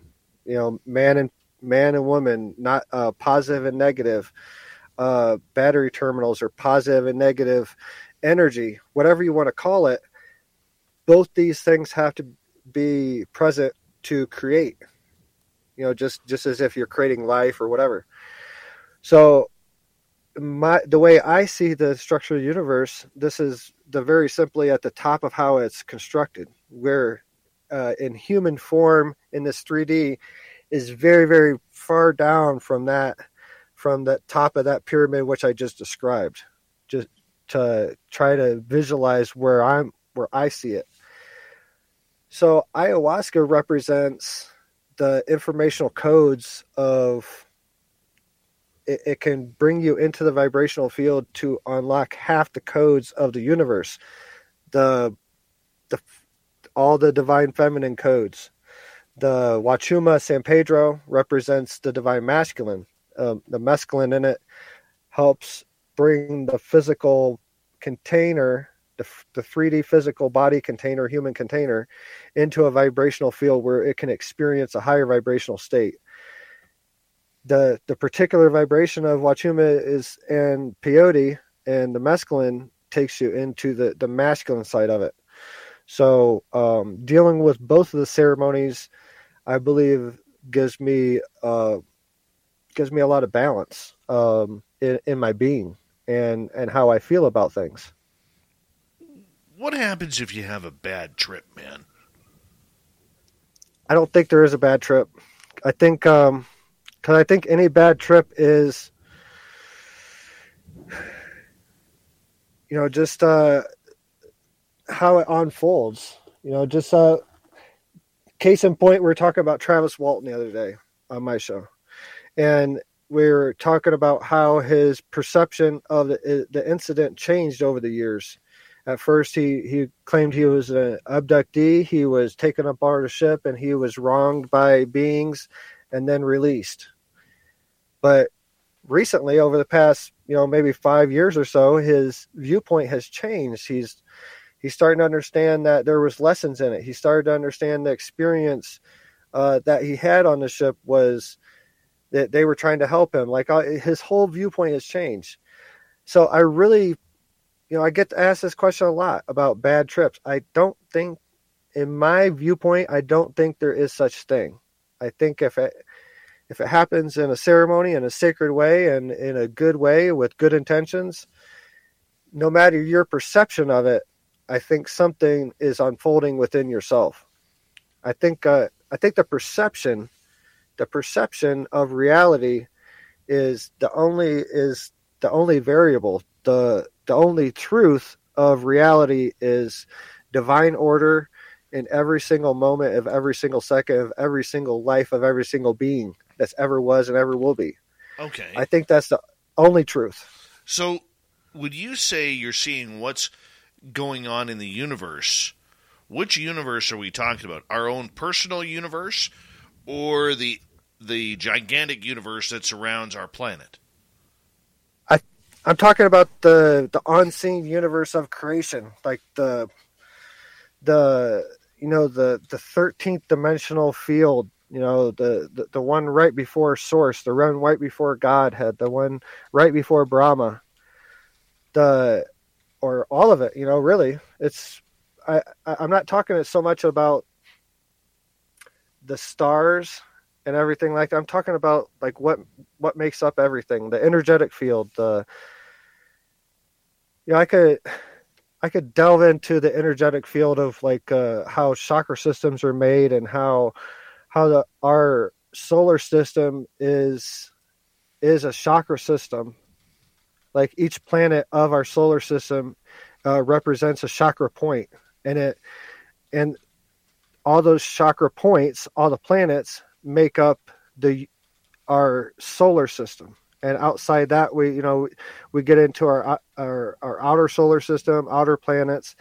But really, that story can go on forever because there's an infinite amount of stars out there. I think they're always being made, and I think there's ones being born and being made that we may not even know about in our lifetimes. I think there's a lot going on that we can never even comprehend. But the universe, that when I speak about universe, I'm speaking about the creation universe, the woo, the center of the woo train. Oh, yeah. That's a big captain to fill that woo train, man. Big captain. Okay, so we got 2 minutes here before we have to go to break at the bottom of the hour. When you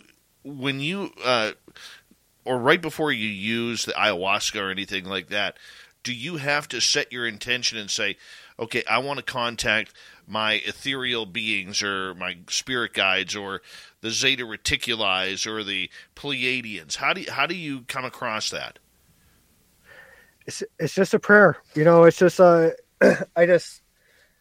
I help people. For me personally, I speak to an invisible force, just like I'm speaking to you, and whatever questions I have, it might be, why am I going through this in my life? What is holding me back in my life?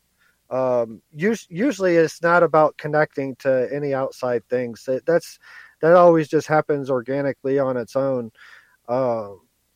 Really, when you get to the point of taking the medicine, it's rarely about exploring so much. It's more you want to figure out what's holding you back, how you can move forward, how you can better yourself. Should I write this book? Should I not? Things like that. And it's all about moving the consciousness forward, or moving the phenomenon forward. That's always my goal. And usually when people come to ceremony, it's normally about they want to relieve something, they want to better something, they want relief, really. That's normally what I hear a lot. I rarely ever hear someone trying to connect to a certain race, because those questions don't really come into mind when you're sitting there about to go through a portal. And that's really what ayahuasca is. It's a portal in a way. Very true. We're going to get into more of Drew's extraterrestrial experiences, what he's learned from the aliens on the other side while using psychedelics, and how do we do it? Do you want to try it? I'm not sure if I do. I got enough ET contact as it is, man. So I'm not sure. Drew Bankey is here, our guest tonight. He is an author. He's a researcher. He is a podcaster with Eagle's Nest Podcast, and he's got great hair as well. Fantastic hair. We love Drew's hair, and we love our veterans around here. Drew Bankey. We got him till the top of the hour here on Spaced Out Radio.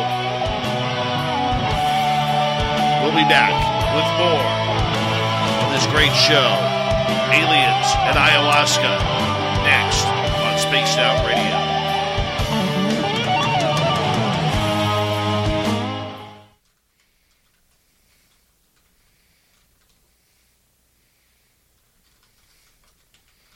All right, we're clear, dude? Cool. Lots of fun, brother. Oh, always, man. Always.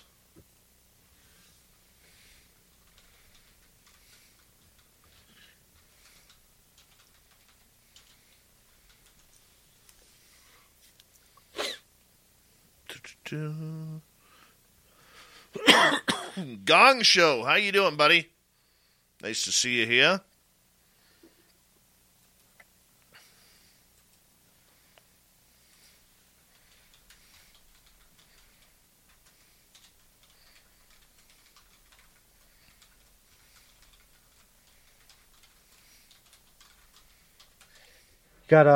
Dave, you got a pendulum?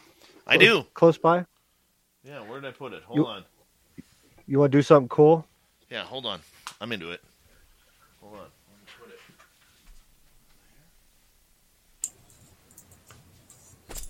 it. I actually flung one of my paintbrushes really far across the room, and I have to go search before the cats find it. So I'll be back. Work, man. Hold on.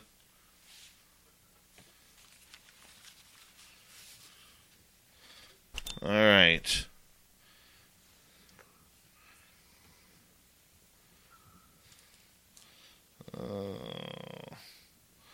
Yeah, let's use this one. All right. What do you got for us? Okay, you got a lighter? Yeah. Okay, put a lighter on the table and hold the pendulum over it. You don't have to light it or anything, just put it on the table. So as you hold the pendulum over it, you can start to think about, maybe it's probably a Bic lighter.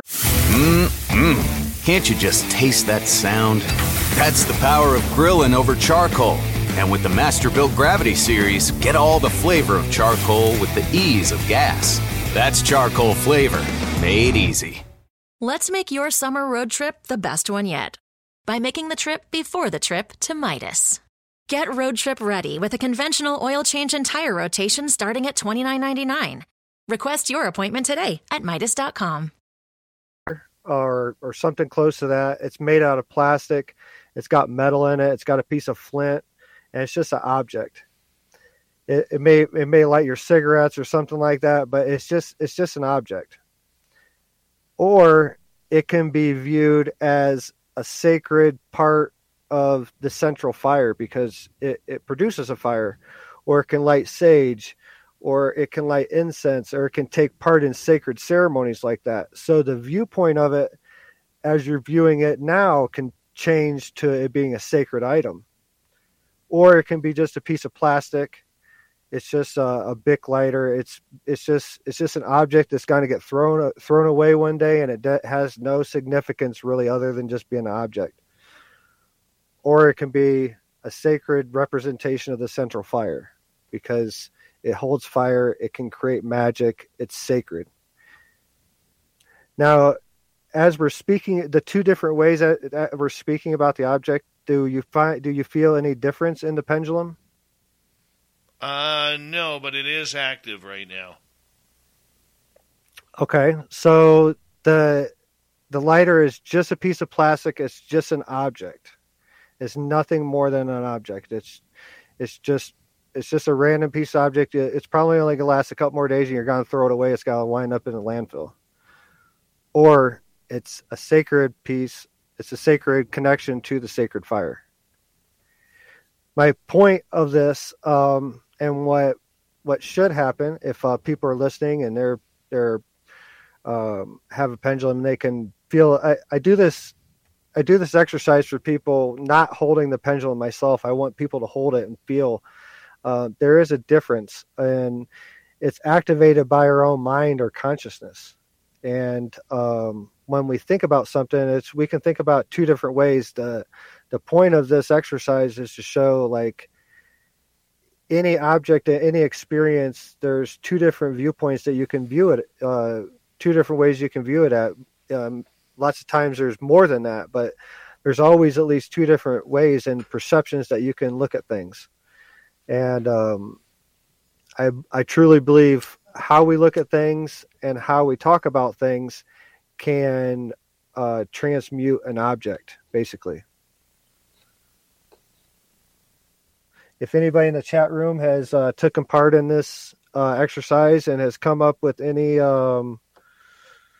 results, go ahead and let us know. Let us know in the chat room, or if you didn't come up with the results, let us know too. Like, I'm open to, I'm still trying to figure all this out. This is a craziest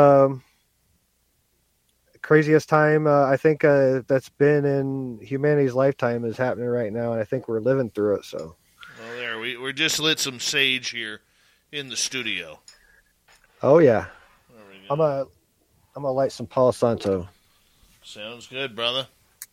Let's rock and roll.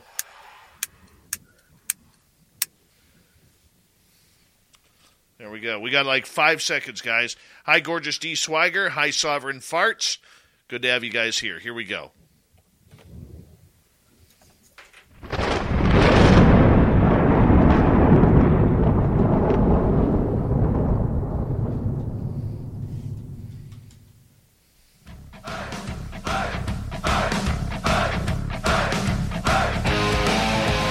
We passed the halfway point of Spaced Out Radio tonight. Good to have you with us. My name is Dave Scott. Thank you so much for taking the time to join us. I want to remind you that if you missed portions of this show or others, check out our free archives by going to youtube.com/Spaced Out Radio. Do old Davey the favor. Hit that subscribe button. Our website is spacedoutradio.com.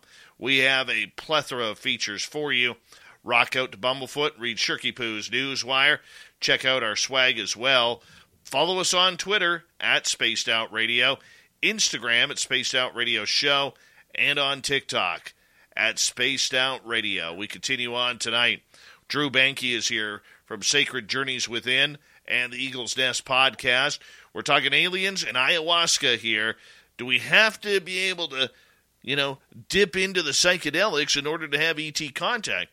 Now, for many of us, the answer is no, but if you want to enhance it, people like Drew are willing to walk you through it to solidify that connection. Drew, welcome back. Hey, good to be back, Dave. No problem, my friend. No problem. You've got the Palo Santo wood burning. I've got the sage burning. We are all peace, love, and light, ready to set our zen and our chi to the aliens. And I'm curious, my friend. When you set the intention, how do you know you're getting good aliens and not bad ones? Well, I guess this goes back to what I've been talking about all night. I think it's all divine order. In my mind, I don't think there's bad aliens. I know that I know this is going to cause a lot of discussion with a lot of people, but I really believe we are at the point in this 3D body right now. I believe we're at the point of understanding one consciousness. And my question would be at this point, if you understand that there's one consciousness, if you understand that there's Brahma consciousness, if you understand that there's Jesus consciousness, whatever you want to call it, the source, if you really subscribe to that truth, my question would be, how can you do any wrong if you understand that every particle of yourself, every particle that you see is another particle of yourself? That is where my understanding of this existence is. So when people ask me about bad aliens, I don't think that there is, because I think to be aliens, I think aliens are future selves of us. To get to that point, I think you have to go through this consciousness shift that we're entering right now. I think that the ETs are way past, millions of years past this small point in time right now, when we're starting to understand the oneness, peace, love, and all this stuff. What really boils down to is, a phrase that I coined speaking to Grant Cameron a few months ago was the trifecta of existence that I see, which is source, masculine, and feminine, and that translates also into the humanity moving forward. I believe is going to come to this understanding of one consciousness, but still being on two legs. That means we're going to get away from the separateness of our understanding. Like, we're going to stop identifying so much as our physical beings and identify more as our consciousness. That doesn't mean we're going to give up our physical form. We're just going to go into a higher state of understanding. I think that slowly, individually, we're getting, the humanity is getting to that point, but it's a slow process, but I think it's speeding up, really. What is the message that the ETs want us to know? Oneness. We need to start looking at the earth as a being. Like, we need to view earth as, from their viewpoint. We need to look at earth from space. If everyone, all listeners, could close their eyes right now and imagine themselves maybe on the moon looking at Earth. It's a lot easier to see Earth as a being when you're not standing on it. It's hard to understand that it is a living being that has a consciousness, has its own heartbeat, has its own blood, has its own everything that we have. It breathes everything, you know. It has emotions just like we do. You know, William Shatner had this thing when we saw it when he did the thing with Bezos, where he went off it and spent a couple minutes off in space and then come back. He come back crying. He was so emotional. And anyone that's ever done ayahuasca, that if they've seen or any strong, really psychedelic ceremonies and really had profound experiences, they can recognize that same epiphany when William Shatner came back and he's like, oh my God, I saw the Earth and I saw how blue it was. I saw how much it loved us, this, that, and the other. It's the same thing when you come back from ayahuasca. So it's like ayahuasca is not the only way to get to these experiences to raise your vibration, but it is a way that's been around for a few thousand years. Well, could you get the same effects from, say, doing magic mushrooms? Absolutely. And I have, and I've seen plenty. Magic mushrooms are a very powerful medicine. There's a lot of information that points that magic mushrooms are from off planet. They're off planet intelligence that's here.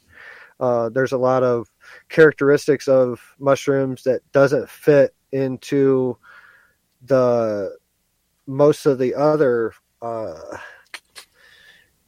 nature setup of this earth. You know, the ecological system of this earth. The mushrooms don't really match up to a lot of how this is set up. So wherever they come from, they do help. Especially, you know, my wife has taken extensive courses on microdosing. So we do talk to people and advise them on microdosing, especially after ceremony. It helps with integration. You know, when you come to a ceremony itself, like the actual time that you're here is just a small part of the process. Like the integration, the pre-ceremonies, getting people ready, their diets and everything, that's a big part. And then the after, like what happens after, like talking them through like the dreams and the epiphanies and the downloads and whatever you want to call it, everything that's happened afterwards, the different emotional states that happen after the ceremonies. That's what we like. That's what we put a lot of emphasis on that as well, because it's a crucial part of the whole process. Microdosing with psilocybin is starting to become more and more prevalent in that post-integration work from the ceremonies that we do. Okay, so how long do the effects last? Of an ayahuasca ceremony? Yes. And I ask because different ceremonies, they have different ways, you know, they have different time frames. Ayahuasca ceremony can last anywhere from 2 hours to 8 hours. It can last longer than that. The actual visual state normally only lasts a small window. It's just normally what they call the peak. So it'll be right at the middle towards the middle of the ceremony, and there's a build up, and then there's a time when you go out of body or have your visual state or have your message state. That's usually a small window, maybe a 20 to 40 minute window, somewhere in the middle of the ceremony. And like I said, depending on how it's ran, if I'm singing, if I'm singing if I'm singing fast songs, if I'm calling different medicine, if I'm talking to different medicines in the ceremony, then the ceremony can last longer. There's really no set time. There's just the normal is about 4 to 5 hours, really, what it normally, the whole thing from start to finish. Does it affect each and every one of us differently? Yeah. It's I've seen couples that has come in. Case in point, we had my chiropractor came, never had any experience. Him and his wife never had any experience with this, but they've been wanting to go to Peru. COVID hit, they couldn't do it. I had an accident training one of my horses about a year and a half ago. Went to the chiropractor and started to talk to him. That they was like, "Oh man, we was trying to go to Peru and we can't go because of COVID." And I was like, "Well, I own ayahuasca. I got an ayahuasca church right 30 minutes away." So a couple of weeks later, they came to ceremony. The wife had an amazing experience, and the husband had just a mild experience, and because the wife just gave into it and to the experience, and he was a little more reserved. So these ceremonies, they operate on free will too, just like life and general existence operates on one of the main laws that governs us is free will. It governs the ceremonies as well. If someone wants to really have a full-on experience, they can. And if not, they won't. The experience she had in particular, her breath, when she was breathed in and breathed out, the universe expanded and imploded and exploded with her breath, basically. So what she was seeing was she was formless, shapeless, and totally disassociated with her identity, and she was one with the universe. But her physical body was still breathing, and with each of those breaths, she saw the universe implode and explode. And her husband sitting right beside her had woke up feeling better, but didn't really see anything. So it's hit or miss, and it's what you need at that time. It's going to give you exactly what you need, and that it goes back to what I've been talking about all night. The divine. What I hold really, really true is the divine truth of existence is everything is perfection, and the only variable of that is our perception. The actual truth is perfection. The only variable is perception. So I think this is a truth that gets learned by yogis and masters. And, through my journey, I've got the unique opportunity to see a lot of Native American famous spiritual leaders and other spiritual leaders in Buddhist temples and all over. But one thing that I picked up, there's a point where I wanted to get to, that I saw people walking around had their hands full, their fingers crossed behind their back, and they're just walking around and just with this smile and just a giggle, and you can just tell that that they have a secret, but they don't know how to articulate it, and I spent that's what motivated me. I was like, I want that. I want to walk around with that type of contentment. And now I have it. I understand what it is. It's the truth of our eternal lives, that it's already here. It's nothing that we have to wait on. We're kind of living in heaven, if we through our perception. If we want to live in this, if we want to understand that we are living in one of the greatest times it's ever was, then that's what you're going to live in. If you want to live in depression and hate and anger, that's what you're going to live in. Drew, let's get to a question from Susie in our chat room. How do you know what type of energy you need, masculine or feminine? What do I need? I think there's a balance in between the two. I think there's visually, I think, there's these energies that govern our being, the masculine and the feminine. And I think what we need to focus on or try to get to is holding those energies in the middle in a perfect balance. I don't think either one is healthy when it's overused. I think the balance is the goal, Susie. All right, we got another question coming from Gloria here. Drew, do you believe that the aliens have healing abilities? Also, what about the people that have been abducted that have a painful experience? I think what was the first part of it? Do you believe aliens have healing abilities? Well, I don't. To call them aliens, I think they're just multi-dimensional beings or higher selves or aliens. I think they're all the same thing. Like, this would be an important time to share a short story of a. Sure. I asked a question. And this is after ayahuasca ceremony. This is a morning after ayahuasca ceremony. I was looking in a mirror in the bathroom, and this is something they always tell you not to do. You know, anytime you're around a ceremony, don't look in a mirror.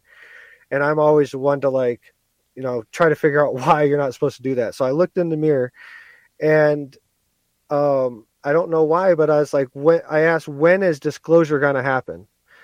And it showed me I had the reflection of myself in the mirror, and then it morphed into like a gray face, and then all these different other alien species face, and then it morphed back into my face, and a verbal message come through, and it said, disclosure will happen on an individual basis when people look into the mirrors and understand their true relationship to ETs. So that being said, it's really the people that's been abducted, I believe they're experiencing and processing in a way a trauma that's happening in their life, but they're processing it in a way that is visualized in a different way.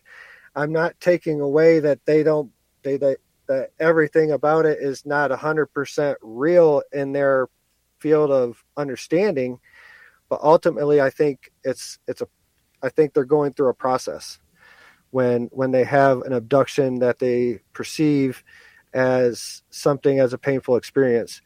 It kind of goes back to the bad trip answer. See, I would disagree with you on that, politely, if you don't mind. Because I have heard a number of people over the years tell some absolutely heinous stories.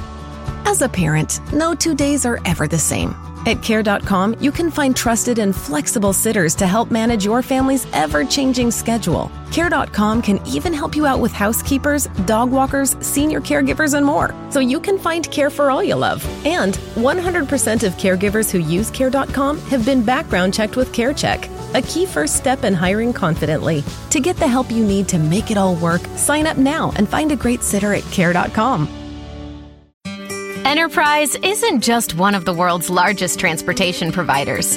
We're a committed team, helping you get to what matters most: your family, your livelihood, and your next adventure. Getting you there begins with our employees, who are motivated to make a difference for you every day. Around the world and around the corner, in neighborhoods like yours. Connecting you to all the places you love. That's Enterprise. About their ET contact. Now, I agree that I think there's more more good than bad. But I mean, that's like saying that, every human on this planet is good. Well, we know there are some very bad human beings out there. Absolutely. And I would say the same thing for extraterrestrials. I agree there's bad humans out there, because I think that we're at this the duality. I think we're going through a duality lesson in humanity. And once we get through that duality lesson, we understand oneness. We understand oneness consciousness. I fully believe that ET is a future version of ourselves.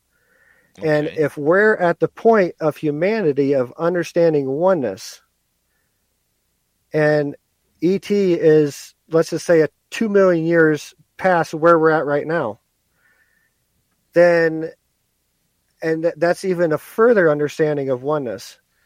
How can you, and this is, I'm not saying it's not perceived as real, but I just don't understand how there could be evil ET races, because I think this is a threshold of understanding oneness. But this goes back to, there's Travis Walton's viewpoint on his, and this is just a case in point that I know for a fact. Travis Walton's experience and story has totally, absolutely changed from what it was back in the 70s, or when it first happened, and the 10, 15, 20 years that's passed.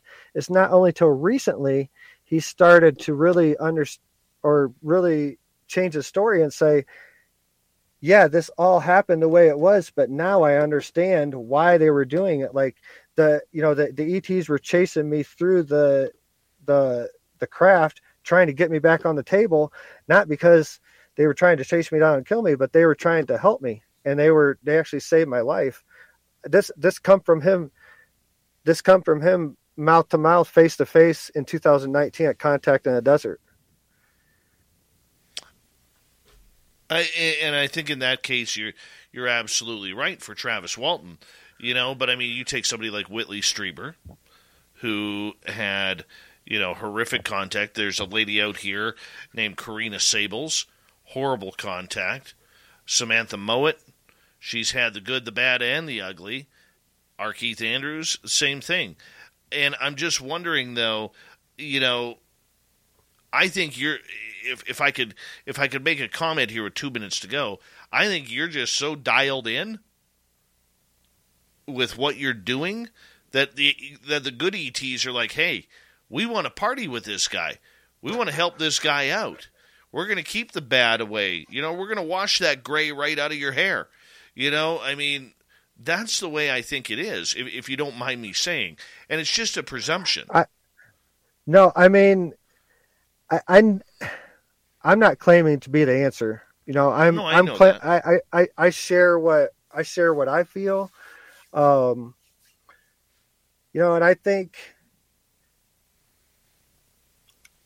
that this whole phenomenon that this abduction, maybe it's people's perception too. Like, if maybe it looks bad it feels bad to us, but really what's going on in the background is something much better than what we could ever imagine, that maybe just hasn't been shown to us yet. That's just my take on it. I hold the truth that we're going through an evolutionary shift in our timeline, and I believe ET's a very far advance of it, and I just don't see how that's anywhere possible given what I see. I'm open to all possibilities, though, man. Like, I'm still trying to figure this out as well. We're all in this together, and the only way we're going to do it is openly and sharing our experiences, our feelings, and not taking it personally, and that's something I gave up a long time ago, especially with getting in any conversations like this of taking anything personally. Hey, 45 seconds left, my friend. Tell everybody where they can find your website, your podcast. Okay, sacredjourneyswithin.com, Eagle's Nest Podcast on YouTube. I got Jason Quick coming up on my show, Kevin Day. I got Sev Talk, MUFON Extraordinaire coming up, Ruben Langdon. I'm going to be speaking in Golden, Colorado at the Stardust Fest on July 10th. Going to be speaking at Zen Awakening Festival in Orlando, Florida, November 18th to 21st. Also going to be performing. I'm also a musician. I play the didgeridoo, flute, sing songs in a couple different languages, Native American songs.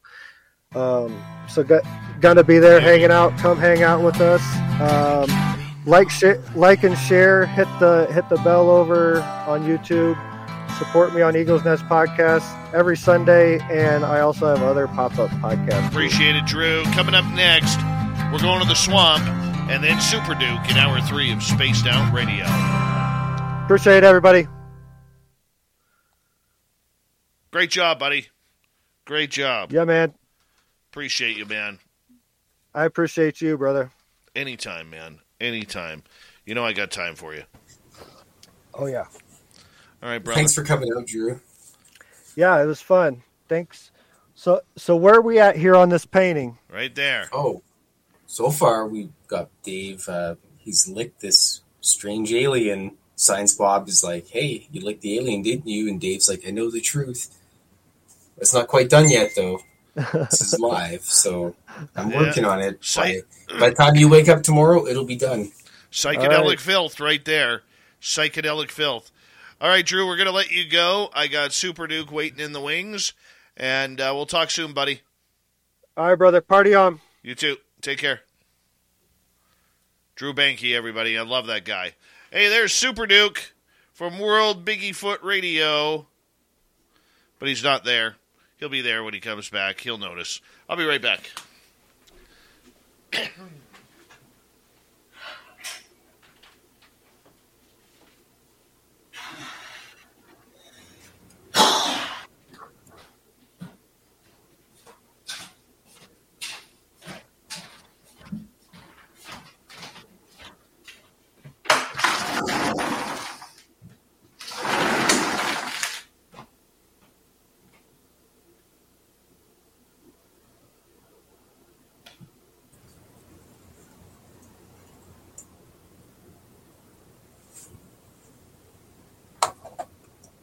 Well, looks like the only person left is Dirty Filth, so let's put a tack on Dave's chair, shall we? I'm just going to continue drawing cartoons and everybody can watch. I'm mostly done drawing the cartoons, just inking. Oh, and it's a terrible lettering action. Worst thing in the world.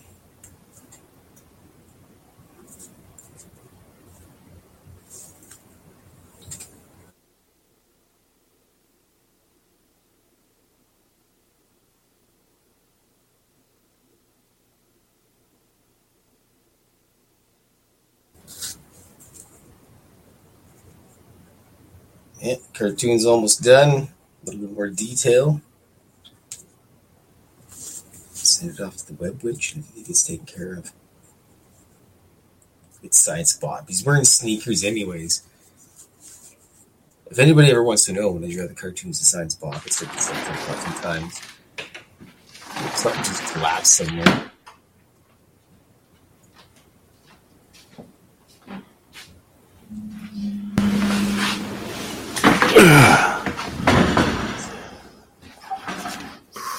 Super Duke. Howdy, howdy. What are you doing? I see your drawing is progressing. Oh, I was just going to say, whenever I draw Science Bob, I always put the 4 pips on his collar, so he can be the captain. Because he's mostly bald like the card. The drawing eventually evolved to that point in time.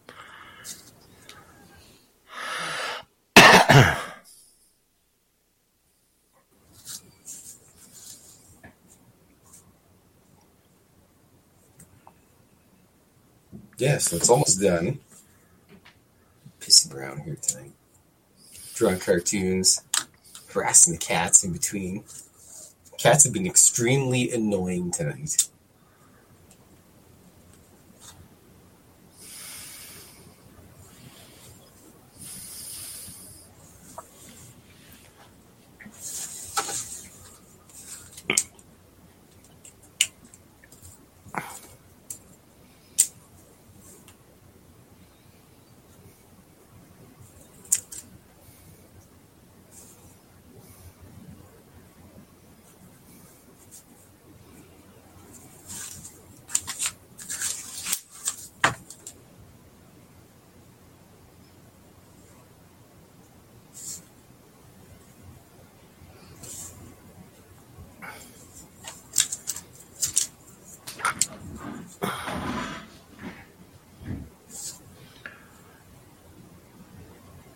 Gordium.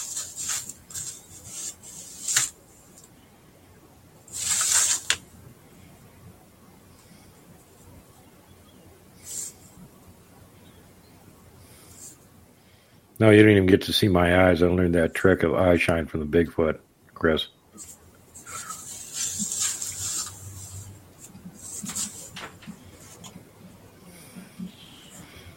Let's get this thing going. Just over a minute. Hi, Super Duke. Hey, Dave. What's nice that? to see you here on your show. Hey, thanks. Hi, Dave. Hi, Dirty Filth.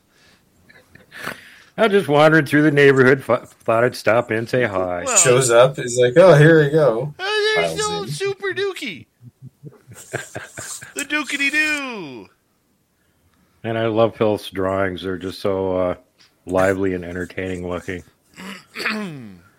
It's Dave. He's not quite done yet, but apparently he licked the alien, so. Ew. Apparently I Dave's did. going to trip now. Apparently I did. Dave will be tripping now. He licked an alien. Well, hey, you got to do what you got to do, right? Anything It's for like those, like licking a toad, only it's probably more psychoactive. anything for $1. Anything for $1. Woohoo! Woo! Hey, Lavera. Yes. Lovely Lavera was late today. We should just let everybody know. Tardy. Do 5 laps, 20 push-ups. You got that right. All right, guys, here we go. Okay, I'm going to go on.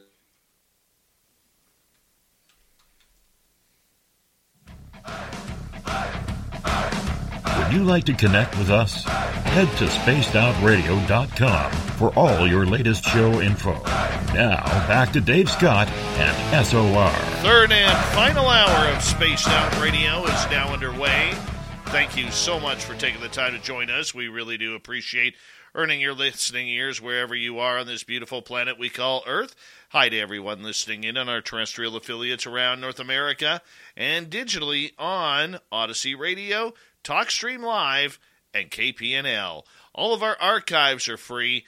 Join us at youtube.com/Spaced Out Radio. Do old Davey the favor, hit that subscribe button. The Desert Clam has set the password for tonight in the SOR Space Travelers Club. Malism. Malism is your password. Use it wisely, Space Travelers, as the Clam sets a password each and every night right here on Spaced Out Radio. Our website is spacedoutradio.com. We have a plethora of features for you. Rock out to Bumblefoot, read Shirky Poo's Newswire. Check out our swag as well. Follow us on Twitter at Spaced Out Radio, Instagram at Spaced Out Radio Show, and on TikTok at Spaced Out Radio. We continue on tonight as we head into the swamp. Our resident swamp dweller has another spooky story for us. Hi, Spaced Out Radio listeners. This is Swamp Dweller. It's time for your nightly dose of spookiness on the show. If you have an interesting encounter or a spooky story that you would like to share, be sure to submit them in at swampdweller.net. You can also find our YouTube channel at youtube.com/swampdwellerreads. Now, let's chill out, relax, and together, let's enter the swamp.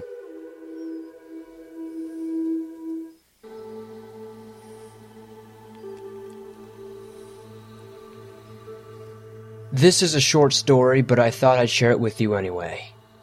So this experience happened several years ago when I went on a camping trip with my dad and his ex-partner, as well as our 2 dogs, Agro, a small Chihuahua cross with our boxer cross, Maddie. We were on our way to a mountain peak called Charles, located in Western Australia. We had to take a long gravel road off the main highway, and it took probably a 55-kilometer drive to get there. About halfway down the gravel road, we decided as it was getting dark that we would camp at a place called Muir's Rock. As soon as we pulled up into the small clearing where we were going to set up camp, I knew that something just felt off about this place. The vibe I was getting was wrong, and my dad and his ex felt it too. After we set up camp, we all went for a small walk onto the rock, and we noticed how quiet it was. Unnaturally quiet. Usually you'd see lizards running around on the rocks and hear sounds of bats and crickets and birds, but we didn't hear a single sound at all the entire time. Even Maddie and Aggro were on edge the whole time we were there, growling and staying close to camp, which was highly unusual for those dogs as they always wanted to run around and explore all the different smells. We also found what looked like something had been digging in the ground for roots. Now my dad suggested that the dug-up areas were from wild pigs, but I know it wasn't pigs that were making all those creatures go silent and making the dogs scared. We were being watched by something else, something predatory and sinister, and if we didn't have the dogs with us on that camping trip, I think we would have probably had something stalking us. I have no idea what it was, but I know it wasn't anything good, and I will never go camping at Muir's Rock ever again.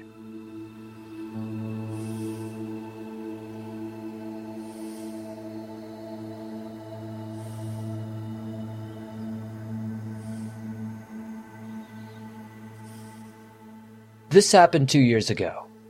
Me and my two friends went camping in the biggest park in my country. It has been a while since we saw each other since I started to work right after school and they went to college. One of them studied to be a movie director and the other one always wanted to be a teacher. We drove in a beat-up old Opel Kadett that my friend owned, and we put on music from AC/DC and Bon Jovi on the loudest that we could make it go. This weekend was going to be awesome. I had it all planned out. The hiking, the barbecuing, all of the nonsense we will talk about and jokes we'll make. When we were still in school, we saw each other every day, and you only realize how great it is when you are out of school and don't get to see them as much. The 2-hour drive to the park was awesome in itself. When we got there, we quickly put up our tents and unpacked our stuff. It was already quite dark, so we figured we'd be leaving for hiking the next day. We have read a lot about cases where lions escaped, and it just seemed dumb to take any risk in the dark. We ate some snacks and watched movies till we fell asleep just after midnight. We were all exhausted after the long day and wanted to be energized for the hike and whatever else we would be doing the next day. I'm not sure how late it was, but I woke up suddenly. The first weird thing I noticed was that I could see the sky. I mean, the tent is closed. How could I be seeing the sky? It just did not make sense to me. I tried to sit up and look around me to see what the hell was going on. That's when I felt a massive pain through my stomach. I lifted up my shirt, revealing a few massive cuts on my stomach. It looked like a symbol or something. It was hard to make out at first with all the blood and all still running. It got clearer. It was a symbol for Satanism. I tried to scream, but I was too weak. I eventually passed out. I am not sure if it was from blood loss or exhaustion or what. The next time I woke up was in the hospital with one of my friends asleep in the corner of the room and the other looking anxiously at me. He told me everything, how they found me in the morning a few kilometers away from our tents, how they brought me to the hospital, and also how the police arrested a massive cult of Satan worshippers. Apparently they targeted smaller groups of campers to make sacrifices. I don't know how they decided to spare my life. Perhaps to send a message, or maybe it was their plan to leave me for dead and let me bleed out. I also have no idea how they got me a few kilometers away without me waking up. The doctors did not find anything weird in my system. The police did a search of the entire park, which was pretty massive. They found a lot of bones. Many of the bones were animal bones, but sadly some of them were human. I guess whenever someone got lost, everyone figured an animal had eaten them, not knowing what something far more sinister had been going on out there. Oh, man. The Swamp Dweller really bringing the creepiness tonight on Spaced Out Radio. We love the Swamp Dweller around here. Thousands of stories for you to choose from and listen to when you go to youtube.com/Swamp Dweller Reads. Make sure you hit subscribe and ring that bell for him. Really deserves it. We love the Swamp Dweller around here. Right now, though, it is time for the actual cryptid report of Super Duke Sullivan from World Bigfoot Radio. Here we go.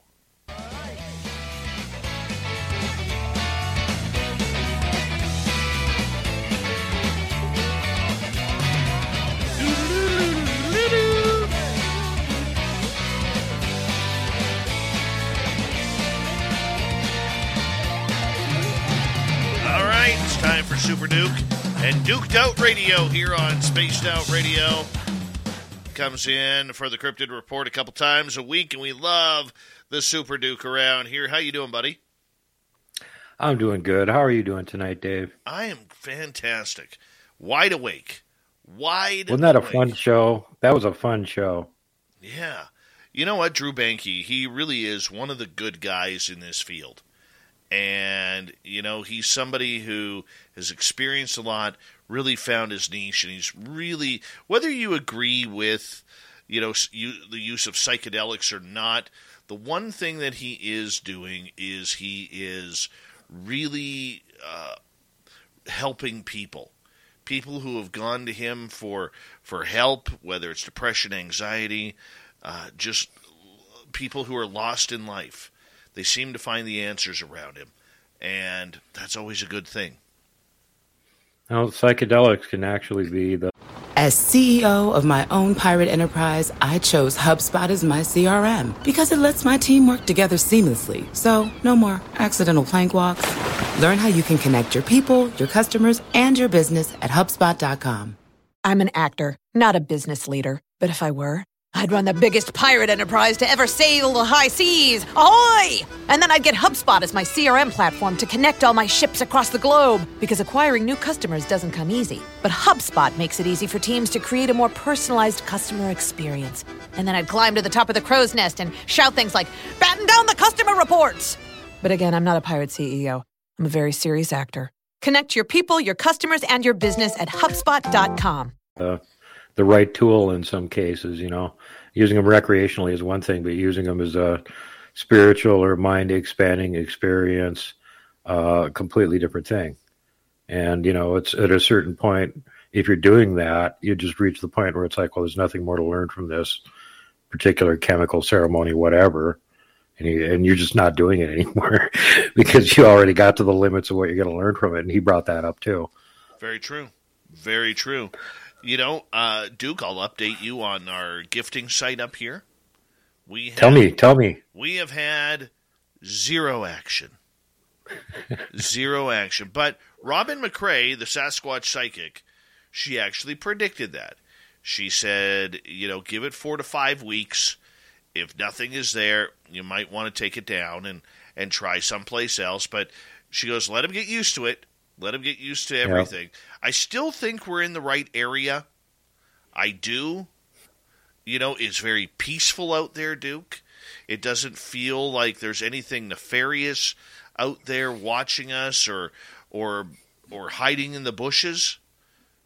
But well, you probably are in the right area, and you probably got your gifting spot in the right area. But, you showed pictures of your gifting spot, and it looks like you brought them a Walmart and just didn't put walls around it.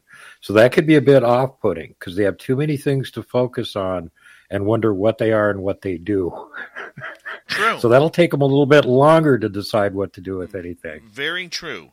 And so we're going to go back next week, see if anything happens. But I'm willing to give this right through the summer and into the fall and see where it goes. I got to go check my other 2 gifting sites out there, see how they are doing. The one I haven't been to in over a year now, so I'm going to try and get out there this weekend. Well, last year that whole area was surrounded by forest fires. Oh, yeah. Yeah. Bad news. I know. Basically, the area all around it just burned down. Yeah. Well, we talked about that last year. So, anyhow, that's the update. What do you got for us tonight, man? Well, several updates on my end. First of all, one of my friends who's been a guest on my show and was just on as recently as episode 1 of the Nebraska Bigfoot Conference series, Christy Sci-Fi, decided to go with and get out of Louisiana and go visit friends in Mississippi, and threw her little 4-wheel ATV in the back of her truck and drove on up there. And they went ATVing all weekend. And at one point during the weekend, she's driving along and she has a very trained eye. And she goes, "No way. Is that what I just thought it was?" And she just slams on the brakes, pulls off the trail, motions for everybody to go past her. And then she puts back a little ways. And yeah, it was exactly what she thought it was. There's a huge Bigfoot sitting there right off the trail, about 10 feet off the trail, in some bushes watching her. And she got a very nice picture of it. And I've got it up on my community tab on YouTube right now. Second thing you'll be interested, Dave, is that everybody liked that Gugly report for your birthday so much that I'm going to actually make it into a little short show that'll be out on this Wednesday, tomorrow, hopefully. before you come on. So anybody on the show that wants to see the visual version of it with sound effects and music and all that kind of stuff can check that out. And then coming up this weekend, big news, more DNA research on Bigfoot, in this case, Zana. And you may remember Zana and Kvit from over there in Russia in the Georgia area. And she had been captured and abused by this village for years, and she had several hybrid kids with the men that lived there. And for a long time, they were trying to track down her descendants, and they found one of them, Kvit. They had his skull, and they DNA tested it. And then they were trying to find out from the old people in the village where they buried Zana. They think they got the right spot, and they dug it up and got the skull out of that, and they've been DNA testing it. Well, on Sunday, you can find out what the results were, and I can give one spoiler, and that is, it is absolutely Xana's skull. That is going to be interesting. Yep, because this all ties in with the another thing that's currently of great interest in the genetic part of the whole anthropological world, the ghost DNA, MUC7E, sub-Saharan African outlier that doesn't seem to correspond to any living hominid species or known extant ones, which could actually be a marker for Bigfoot also. So that's why it's of great interest. But I also have reports here, and before we run out of time, I want to get around to them. What I've got for you tonight is from the book Bigfoot, The True Story of Apes in America, by the very venerable cryptozoologist Loren Coleman, who, if you've never seen a picture of him, he looks like Santa Claus. So anyway, this is about skunk apes, and a lot of people wonder, are skunk apes the same thing as regular Bigfoot? And for a long time I thought, probably they are. Maybe they're a subspecies or something. And at this point, I'm leaning toward, I'm not even sure if they are a subspecies. They seem to be, but they have a whole bunch of different things about them that are peculiar to the ones that live in Florida and other parts of the Deep South. Interesting, the people that I know in Louisiana, which is right next door, you'd think they'd be the same thing there. Hardly ever report a skunk ape there. It's just a regular Sasquatch-looking Bigfoot there. So anyway, here we go. Ramona Clark and other researchers from the Sunshine State gathered reports from the 50s to the 70s that described unknown anthropoids, not hominids.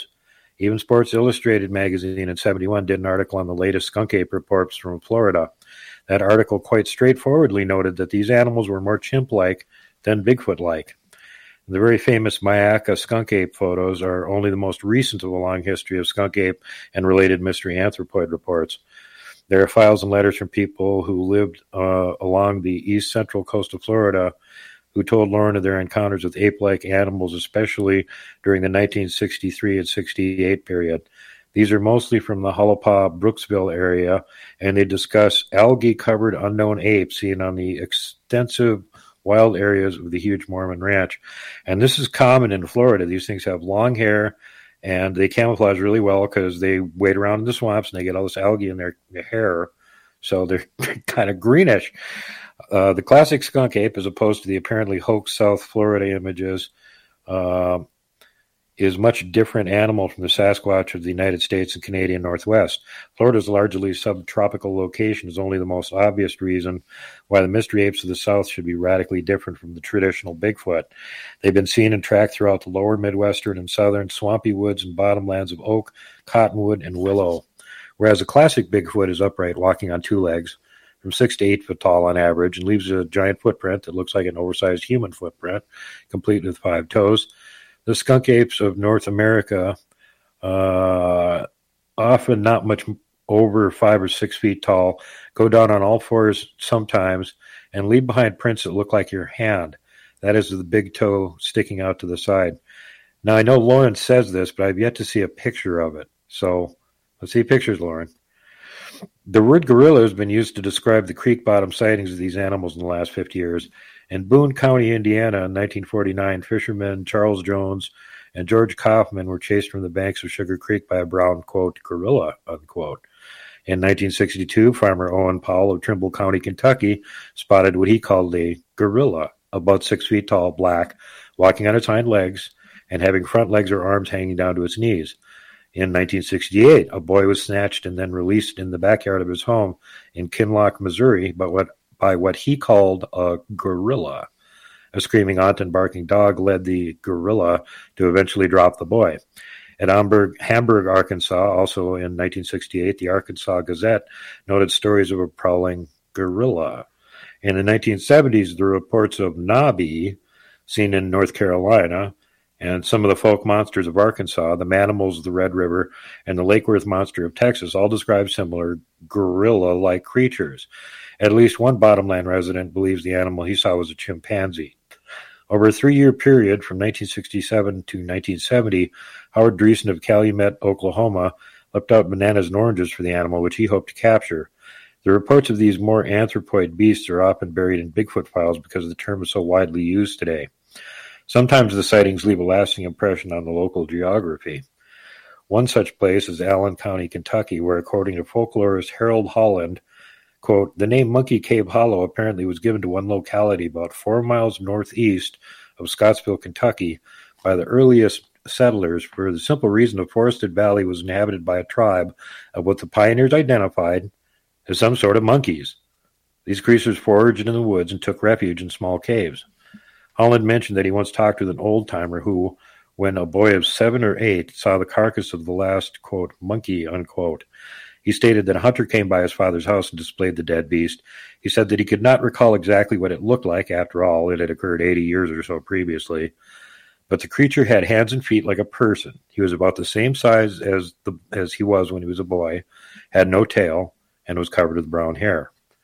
Other times, the events became part of the local folklore, and as the years move on, the details get cloudy. Take, for example, an incident from Hannibal, Missouri. One day around 1900, mainland residents noticed a mysterious animal moving about on a large wooded island in the Mississippi River near that city. The locals notified the sheriff, who subsequently saw it and thought it might be a hyena, except that it was eating grass. When the sheriffs and others captured it, it turned out to be, quote, the man from Borneo, unquote, who had allegedly escaped from a circus. Said circus was most happy to get him, quote, back, unquote. Fine. But I should point out that the orangutan of Borneo and Sumatra is constitutionally incapable of swimming the Mississippi or any other river, while our primate friends from the bottomland seem to be able to do so without difficulty. The unknown species of great apes do apparently swim, and I know this is true of Sasquatch too. They range up and down the Mississippi River waterways as well as the gallery forests bordering the river systems. A high percentage of sightings of these creatures take place along the creek bottoms of rural America in such places as Sugar Creek, Indiana, Walnut Creek, Alabama, and the Anclote River in Florida. The popular film The Legend of Boggy Creek, really a docudrama, mostly factual in details, about Folk, Arkansas's ape-like monster, notes several times that, quote, he always travels the creeks, unquote. And, of course, I just had the guy that played the folk monster on my show here recently. The sightings of swimming apes by Charles Buchanan reinforces the point. On November 7, 1969, Buchanan was camping out on the shores of Lake Worth, Texas, when he awoke at 2 a.m. to find a hairy creature that looked, quote, like a cross between a human being and a gorilla or an ape, unquote, towering above him. Buchanan had been sleeping in the bed of his pickup truck when the thing suddenly jerked him to the ground, sleeping bag and all. Gagging from the stench of the beast, the camper did the only thing he could think of. He grabbed a bag of leftover chicken and shoved it into the beast's face. The beast took the sack in its mouth, made some happy guttural sounds, then loped off through the trees, first splashing in the water, then swimming with powerful strokes toward Greer Island. Well, and there's the cryptid report for tonight. At least you made it happy. Yeah. So always have a bag of leftover chicken handy if you're going to sleep in the back of your truck. So if Bigfoot mugs you, you can shove it in his face and he'll leave you alone. So basically... Can you imagine waking up like that? Oh, my God. Oh. Hey, is that KFC? That's not fast thinking, though. That's not... this thing might be hungry. I better shove the only food I got in his face and see if that makes him go away. Probably looking for something. I don't even know what to put on there, man. I mean, did it have 11 herbs and spices? I mean, let's be honest. I wonder if the guy was sleeping on the bag of chicken and he yanked him out of the thing just to get at the bag of chicken. Probably what it was. My goodness. My goodness. Yeah, that one really tickled me, and I read it. I figured you guys would all enjoy that too. That's a little bit different story right there. It reminds me of a friend of mine telling me a story out here in British Columbia. His brother was working on the power lines, and he felt a bump in the back of his truck. So he looks in the rear view mirror. All he sees is this big black thing. Okay, like he thinks it's a big black bear or something. And so he turns back. You know, he's got his driver's side window open, and all of a sudden this hand comes through the window. Oh, God. Grabs his sandwich, walks down the gravel road, pigging out on this guy's ham sandwich.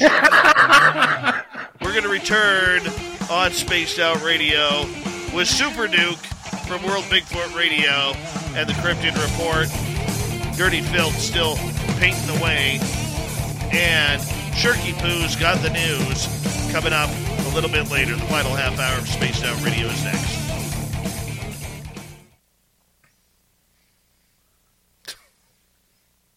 Have that bag of chicken handy when you're sleeping in Dave, your pickup. if you got that kind of cartoon, I need to know about that kind of stuff. That's a gold mine cartoon action. Throw me in there, buddy. It's an HBO special. Help a brother out. Anyway, I'll be right back. I gotta feed the cats. They're starving. What are you drawing now, Filth? Top secret. It's real top secret. Look at it. It's so top secret. I'm just gonna leave it right there. Yeah. It's so top secret, he may not even know what it is at this point. Are you, alien critter? Dave keeps steak ready to throw at Sasquatch so he can escape. Are you kidding me?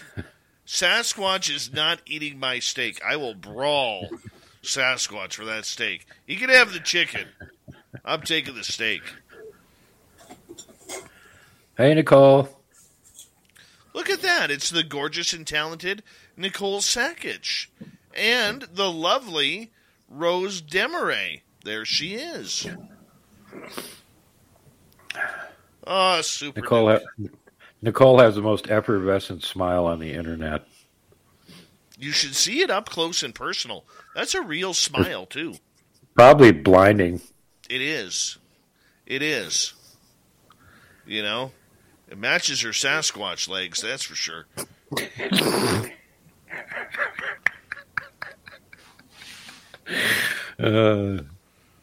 Yeah. I'm sad to say, but in a recent conversation with Nicole, she recently told us that she's already broken her quota for buying razors for her legs this year. You know, I mean, it's terrible.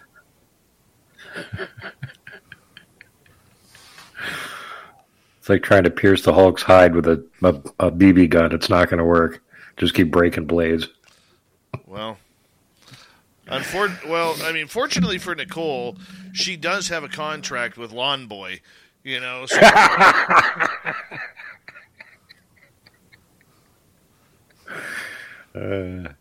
how quickly it turns from praise to ridicule. Oh. Poor Nicole. I know she is sitting. This is exactly what she's doing. She's wearing one of her SOR T-shirts right now. I'm going to guess that it's probably still UFOs and Tacos shirt. And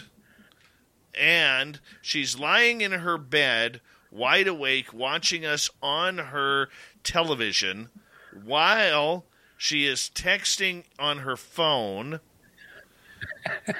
And somewhere around her is a lit cigarette. Guaranteed.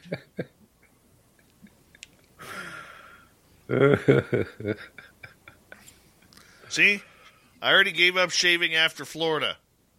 Done. She's done for the year.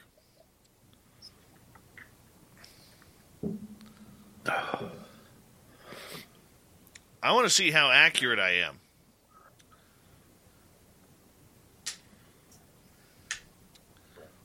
Well, she says it's Tuesday. Hold on. Oh, and a jar of peanut butter. I got it all right, and I just missed out on the jar of peanut butter. The jar of peanut butter. Damn it, it's so close. Virtually remote viewing. Which means that pretty soon, this is how well I know Nicole. The minute she mentions peanut butter, you know it's almost bedtime for her.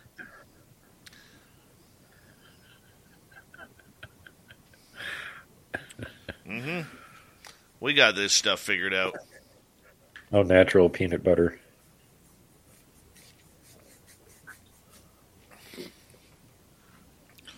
There's an idea for Dirty Filth in one of his art pieces. Drawing a big jar of peanut butter with Nicole's face on it. See, look at Nicole this. says your remote viewing powers are getting stronger, Dave. Oh, yeah. I know exactly what she's doing. You know what? That's not remote viewing. That's just knowledge of the 400 conversations we've had at night over the last couple of years. Look at human Carl. I get kisses, Captain, because I'm nice to her.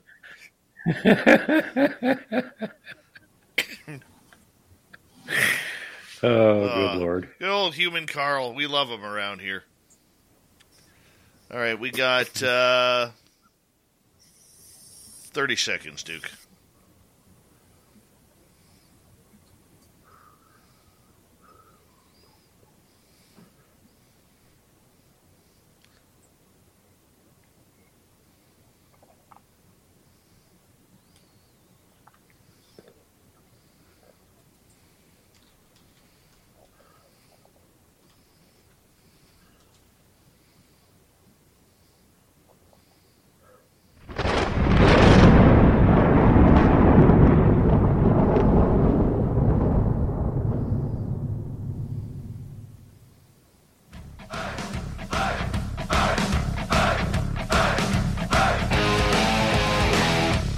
Third, we're headed for home tonight. My name is Dave Scott. Thank you so much for taking the time to join us. We really do appreciate it. I want to remind you that if you've missed most of this show or others, check out our free archives by going to youtube.com/Spaced Out Radio. Do old Davey the favor, hit that subscribe button. Our website is spacedoutradio.com. We have a plethora of features for you. Rock out to Bumblefoot, read Shirky Poo's Newswire, check out our swag as well. Follow us on Twitter at Spaced Out Radio, Instagram at Spaced Out Radio Show, and on TikTok at Spaced Out Radio. We continue on with the Cryptid Report tonight. Super Duke Sullivan from World Bigfoot Radio is here. How you doing, Duke? I'm doing good, guys. Excellent. Excellent. You know, Duke, there's a lot of people, man, and talking to Lon Strickler just the other night, that are having some incredible experiences in the forest right now. And I think it's because people are starting to open up their eyes and pay attention to the sounds, getting a little bit more familiar with nature as to what's going on. What do you think's going on with all these latest sightings? I don't entirely know what to make of it, but I'll tell you one thing. I have quite a few friends that are field researchers that are out there all the time, and they're all reporting huge uptick. Every day, big decisions are made without full information. Overloaded by data. Compounded by complexity. Better decisions are made without the noise. With clarity and confidence. Aon is in the business of better decisions. It's another hurricane season, and right about now, residents are busy fortifying their nests against damage. This year, they're preparing with flood insurance. They've learned it's the extra layer of protection that prevents them from paying out of pocket or pouch for costly repairs. You too should trust your instincts this season. Get flood insurance and protect the life you've built. Visit floodsmart.gov.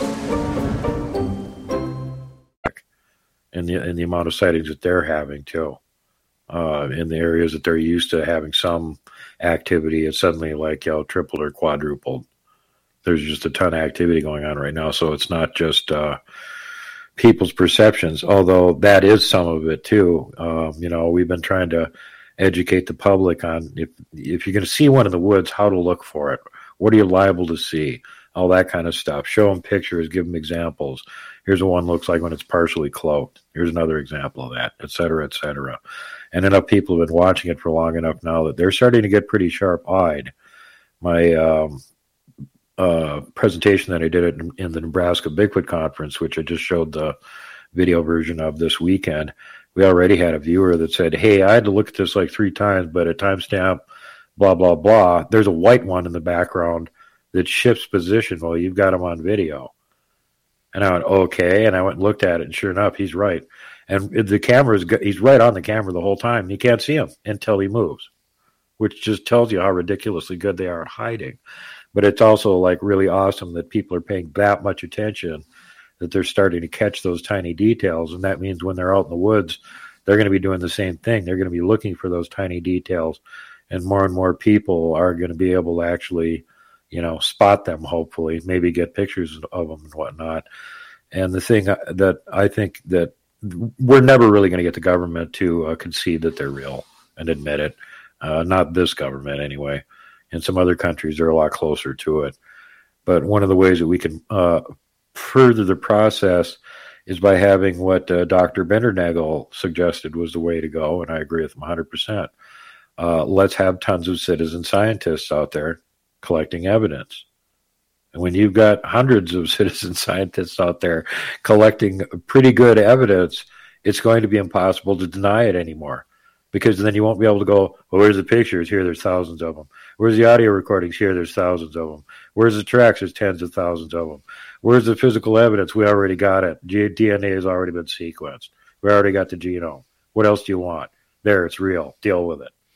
If someone out there, and let's talk about the amateurs out there, much like myself, who really don't know what the hell we're looking for, but we know we're out there, and let's say we hear something or see something that we shouldn't, and we're camping or whatever, what should we do? What should be our reaction? Well, you should think it's really cool that there's probably something unusual going on, first of all. The last thing you want to do is panic or be afraid. Because anything that's out there, if it's a Bigfoot or something like that, they're watching for a reaction. And they want to see what you're going to do in a given set of circumstances. This has a lot to do with habituation with them, too. I mean, you might go to an area and have something happen the first time you go there. And you might go to an area where there's sightings and there's been signs of them and stuff, and be going there for 4 years before something happens that tells you that they're actually around there. It totally depends on them, but it has a lot to do with your attitude, too. And Robin and Christy and a bunch of other people I know will tell you the same thing. Having a positive attitude, being there to have fun, not being scared. If things get a little bit tense, you got to kind of read the atmosphere and go, okay, is there something after me here? Is there some potentially some big problem about to happen? And you should be able to tell, if there's are you being watched by something? Are you hearing weird vocalizations? What's going on? You got to kind of read the situation. And if you're getting that gut instinct that you're being threatened, that you're in trouble, then calmly pack up and leave. Running away is never a good idea. It triggers a chase, predatory response from just about anything. On the other hand, now sometimes these guys, if they get a read on somebody and they don't like them, they'll try and chase them off, and it's not necessarily they're going to do any damage to you. They just don't like you. Go away. And they do think it's funny when humans scream and shout and run in circles with their arms out and then jump in their truck and peel out. That's highly entertaining to them. So if they don't like you and they want you to go away, they might try and scare the hell out of you just because it can entertain them to do it. Plus, it helps you go away faster. A lot of times when people have a negative encounter with them, it's not even really a negative encounter. Okay, they stepped out. I saw this Bigfoot. He stepped out in the open when I was at camp. And we stepped out in the open. I saw him. And, well, it scared me. Yeah. Did he do anything aggressive? Well, not really. Okay. Well, why are you so scared? See, it's like they want this, the people want to interact with this phenomenon. They want to get close to it and see what it is. But then when they start getting close to it and seeing what it is, it terrifies the hell out of them. And I totally understand that. Every time I find a piece of video that we shot where somebody goes, hey, there's one right here. And then you go and look at the timestamp and go, yeah, they're right. There's one right there. How did we miss it? And that's a very creepy feeling. Maybe it was only 30 feet away from you. That thing could have just take 2 steps, grabbed you, and twisted your head off at any time it wanted to. Which should tell you something about what their personality's like. They've had hundreds of opportunities to kill me if they wanted to. They've never killed me. Sometimes I've gone into areas that I probably shouldn't have been into. They were very patient with me being stupid and let me walk back out alive again. Although they sure photobombed me enough to give me the idea afterwards that, maybe this isn't the best place to go. And yeah, I can take a hint. But the main thing is just to stay calm until you actually register with your gut instinct that you are in danger. Don't take things necessarily as some kind of a threatening display or some kind of hostile behavior. You got to really just like de-escalate your gut from your brain and go, okay, gut, shut up for a second. Brain, what are you telling me about this? And then you switch it around and you go, okay, brain, shut up. Gut, what are you telling me? And you make your decision based on both of them. That is great advice. Great advice right there. Now, I understand that, but a lot of these encounters, Duke, happen when no one's expecting it. Where all of a sudden, they're camping in a tent and it feels like the tent pegs are being plucked up, or they're in a trailer and the trailer starts rocking. And it ain't mom and dad in there, having some fun at the front end. You know what I'm saying? A lot of them, or food that goes missing or whatever it may be. I mean, if all of a sudden you find these giant footprints in your campground or whatever, do you have to leave? Because most people will say, you know what, we got to get out of here. Yeah. I would say no. I mean, just because they're walking around there doesn't mean anything. In the area that we usually do our research in, we've had them come into camp at night a bunch of times, but they're so stealthy and the ground's so hard, they usually don't leave a print. And the one time they did leave prints, we had gone down the pass and come back about 2 o'clock in the afternoon, and there's one of them had left a print right in front of Mike's tent. I mean, like literally 2 inches from the little flap in front of the tent. There's this perfect track. And we're like, okay, you guys are getting a little brazen showing up here mid-afternoon. I mean, our camp is right next to a road. A car can go by there while you're here in camp. I hope you can run really fast. But no, I mean, that I wouldn't take that to be a sign to go away. If they're being openly aggressive with you, then it's a sign to go away. And, sometimes maybe I just can't take a hint. When we were camping up in Coloma, I broke a piece of wood on a tree to throw in the campfire. And it took 2 swings to break it, and it sounded a lot like a wood knock. And I thought about that afterwards and went, oh, that was pretty dumb. And then I went and crawled my tent, and sure enough, 45 minutes later, there was something there furiously shaking my tent, and I sat up, and the tent is going like hitting me on opposite sides of my head. So he was unhappy about that. But again, it was like, once my friend who was in the SUV over about 40 feet away got a hint of what was going on and turned on the alarm and the lights, he took off. And again, only heard about 4 steps as he was running away. He was about 80 feet away in 4 steps. And as he went past the SUV on step number 2, he slapped the SUV and scared the hell out of my friend who was in there with her dog and 2 pistols. But that was it for the night. After that, he just left. It was like, hey, what'd you call me over here for, stupid? Don't be breaking limbs on a tree trunk. And we've had him do other things too. Another good example is when I was in camp with Scotty up in the Sapphire Mountains, and all of a sudden I wake up because something just booted my air mattress. My air mattress is about the same size as the bottom of the tent. So something walked over to the tent, booted my air mattress, the bottom of the tent, and me and the air mattress skidded about 4 inches. That woke me up. Okay, that's aggressive, right? No. First of all, I didn't know who was doing it. I only had one person with me. He was in another tent about 50 feet away. And shortly after I woke up, I heard him go, hey, knock it off. Leave me alone. So there's somebody else in camp. So I unzip the zipper and I get out. The campfire's died down. I throw some wood on it. He can't go on again. Scott, what's going on? And he goes, I've been awake for about 20 minutes now. I heard something. And I started to wake up, and then I felt the ground shake, and I thought there was an earthquake going on. And I went, really? And he goes, and then the ground shook again. and I realized it wasn't an earthquake. It was something incredibly heavy was standing next to my tent. And I went, whoa. And he goes, yeah. And then I heard a second one come walking further away from where your vehicle is toward my tent. And they both went and talked to each other, I guess. And then one of them walked over to your tent, and I heard him kick something, and then I heard you yell. And then he came walking back over here, and I heard this sound right next to the outside of the tent, right next to the fabric, right next to where my head was. And I said, what was that? And he goes, it was this sound. And it took me about a minute to realize it wasn't an animal sound, but I recognized it. It took me about another 30 seconds to realize it was an empty plastic water bottle that I had left in front of my tent that he was squeezing over and over again, right next to my head, right next to fabric. And so I just started laughing, and he goes, well, I guess that is kind of funny, huh? And, so initially you think it's a negative, aggressive thing. You just booted my air mattress. No, he thought it was going to be hilarious. He wanted to make sure I was awake to hear the general hilarity. And he was right. It was hilarious. So you got to be careful about how you interpret their behavior. They have a wicked sense of humor. It doesn't necessarily mean that they're really being aggressive to you. Super Duke, this is why we love you, my friend.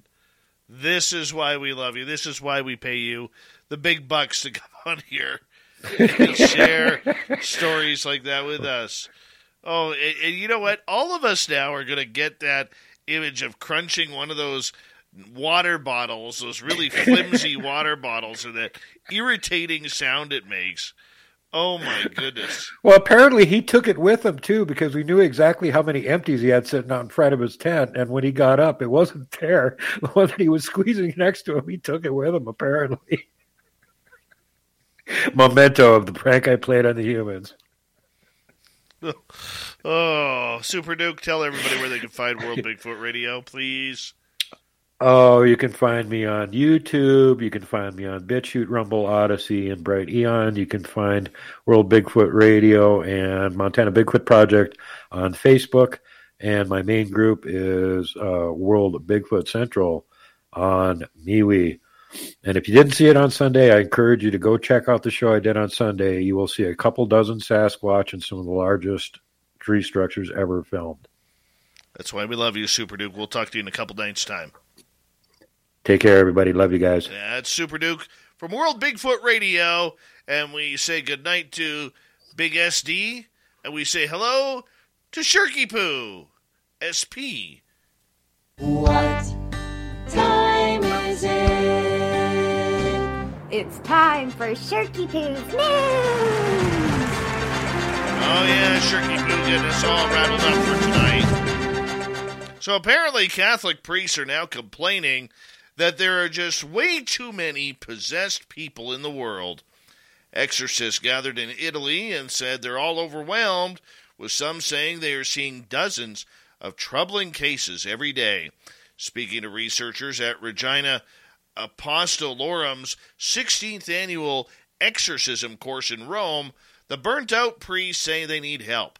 The course attracted 120 participants who have been spurred on by Pope Francis, a keen supporter of the practice of the fight against evil spirits. Exorcists at the conference, which attempted to offer support, say they were in need of psychologists to help them determine who was actually possessed and who needed clinical support. And some shared their own experience of dealing with the increased requirement for spiritual intervention. Father Giuseppe Bernardi told researchers that he had conducted a 9-hour exorcism on a woman who had screamed abuse in Latin and assaulted monks. The woman's dad thought she had been suffering from a psychiatric problem, while her mother took the view that she had been, in fact, taken over by a demonic influence. And while Father Bernardi revealed that he sought help of a psychologist to evaluate the woman, he said there was no support from the church to do so. Attendees at the conference claimed there were several ways to determine whether a case really required an exorcism. According to the participants, unusual physical strength, the ability to speak Latin, Aramaic, or Hebrew, and vomiting were clear signs of demonic possession. Other exorcists said they had also struggled to help from the clergy over the course of the pandemic and were forced to conduct exorcisms on people who had tested positive for COVID. Okay. Moving on. Here's an interesting one out of Africa. A sheep was arrested and sentenced to 3 years in jail for killing a woman in South Sudan. The sheep was booked in South Sudan earlier in May after the attack, which later led to the woman's death. The ram attacked her by hitting her ribs, and the old woman died immediately, said Police Chief Major Elijah Mabor. Our role as police is to provide safety and separate fights. The ram was apprehended and currently under custody at a police station. The animal was caught and jailed, and later found guilty of murder and sentenced to 3 years in a military camp. You can't make this up. Though Mabor said the owner was innocent because the ram is the one who perpetrated the crime, so it deserves to be arrested, the owner was ordered by the local court to pay the victim's family 5 cows as compensation. Moving on. Walmart had to apologize after a backlash over an ice cream flavor intended to celebrate Juneteenth. Walmart wanted to roll out the flavor, a swirled red velvet and cheesecake sold under its Great Value brand to celebrate the June 20th holiday in the U.S., but reaction was not pretty. The packaging showed an image of 2 black hands with a Pan-African colors of yellow, green, and red and black as the background and had the message, "Share and celebrate African American culture, emancipation, and enduring hope." Walmart swiftly removed the ice cream from its shelves and issued a statement from Fox. We received feedback that a few items caused concern for some of our customers, and we sincerely apologize. We are reviewing our assortment and will remove items as appropriate. Juneteenth marks the official end of slavery for black Americans at the end of the Civil War on June 19th, 1865. Once ubiquitous, the humble payphone is now a thing of the past in New York City. Think about this for a second, people. No more payphones in New York City. The city's last remaining payphone was removed last week by Link NYC. It was located on 7th Avenue. Cell phones, of course, have made payphones mostly a relic around the world, and New York City started removing payphones back in 2015. All right, it hurts going in, and this is going to hurt going out. California man set a new Guinness World Record by downing 3 Carolina Reaper chili peppers in 8.72 seconds.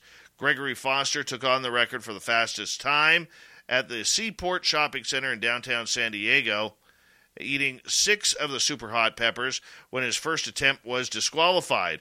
Foster's second attempt ended at 8.72 seconds, successfully taking the record from Canadian pepper fan Mike Jack, who had done it in 9.72 seconds. All right, that's hot. Oh, 1.6 million Scoville units. Oh, finally, hey, in the Icelandic Phallological Museum, if you want to tour there, you can now see a plaster cast of Jimi Hendrix's penis. The plaster cast is set to be unveiled at the museum in Reykjavik during a closed event next month. The cast was created and donated by the late Cynthia Albritton, who had a nickname for the plaster cast for obvious reasons. It was called Louder Sound. Yeah. We got Mr. Ron Bumblefoot Thaw rocking in the background with Little Brother is Watching. Bumblefoot is the official music of Spaced Out Radio, rocking us in and out of every single show. Get your horns up for the guitar god himself. Special thanks to everybody listening in at work, at home, in your cars, wherever you may be. Thank you to everyone in our chat rooms tonight. YouTube, Twitch, LGAP, Facebook, the Space Travelers Club, and on Twitter at hashtag Spaced Out Radio.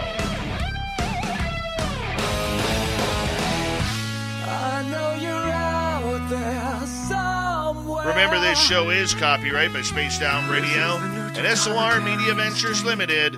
Thank you so much for choosing to share your evening with us, because together, my friends, we own the night.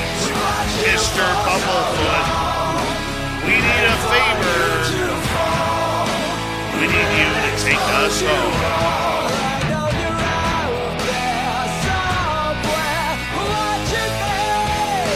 Yes, the Woo train has docked for the night, but soon, my friends, we shall ride again. Your seats are always available. Your tickets never expire. And if you want to bring a friend, we've got room for them too. Good night.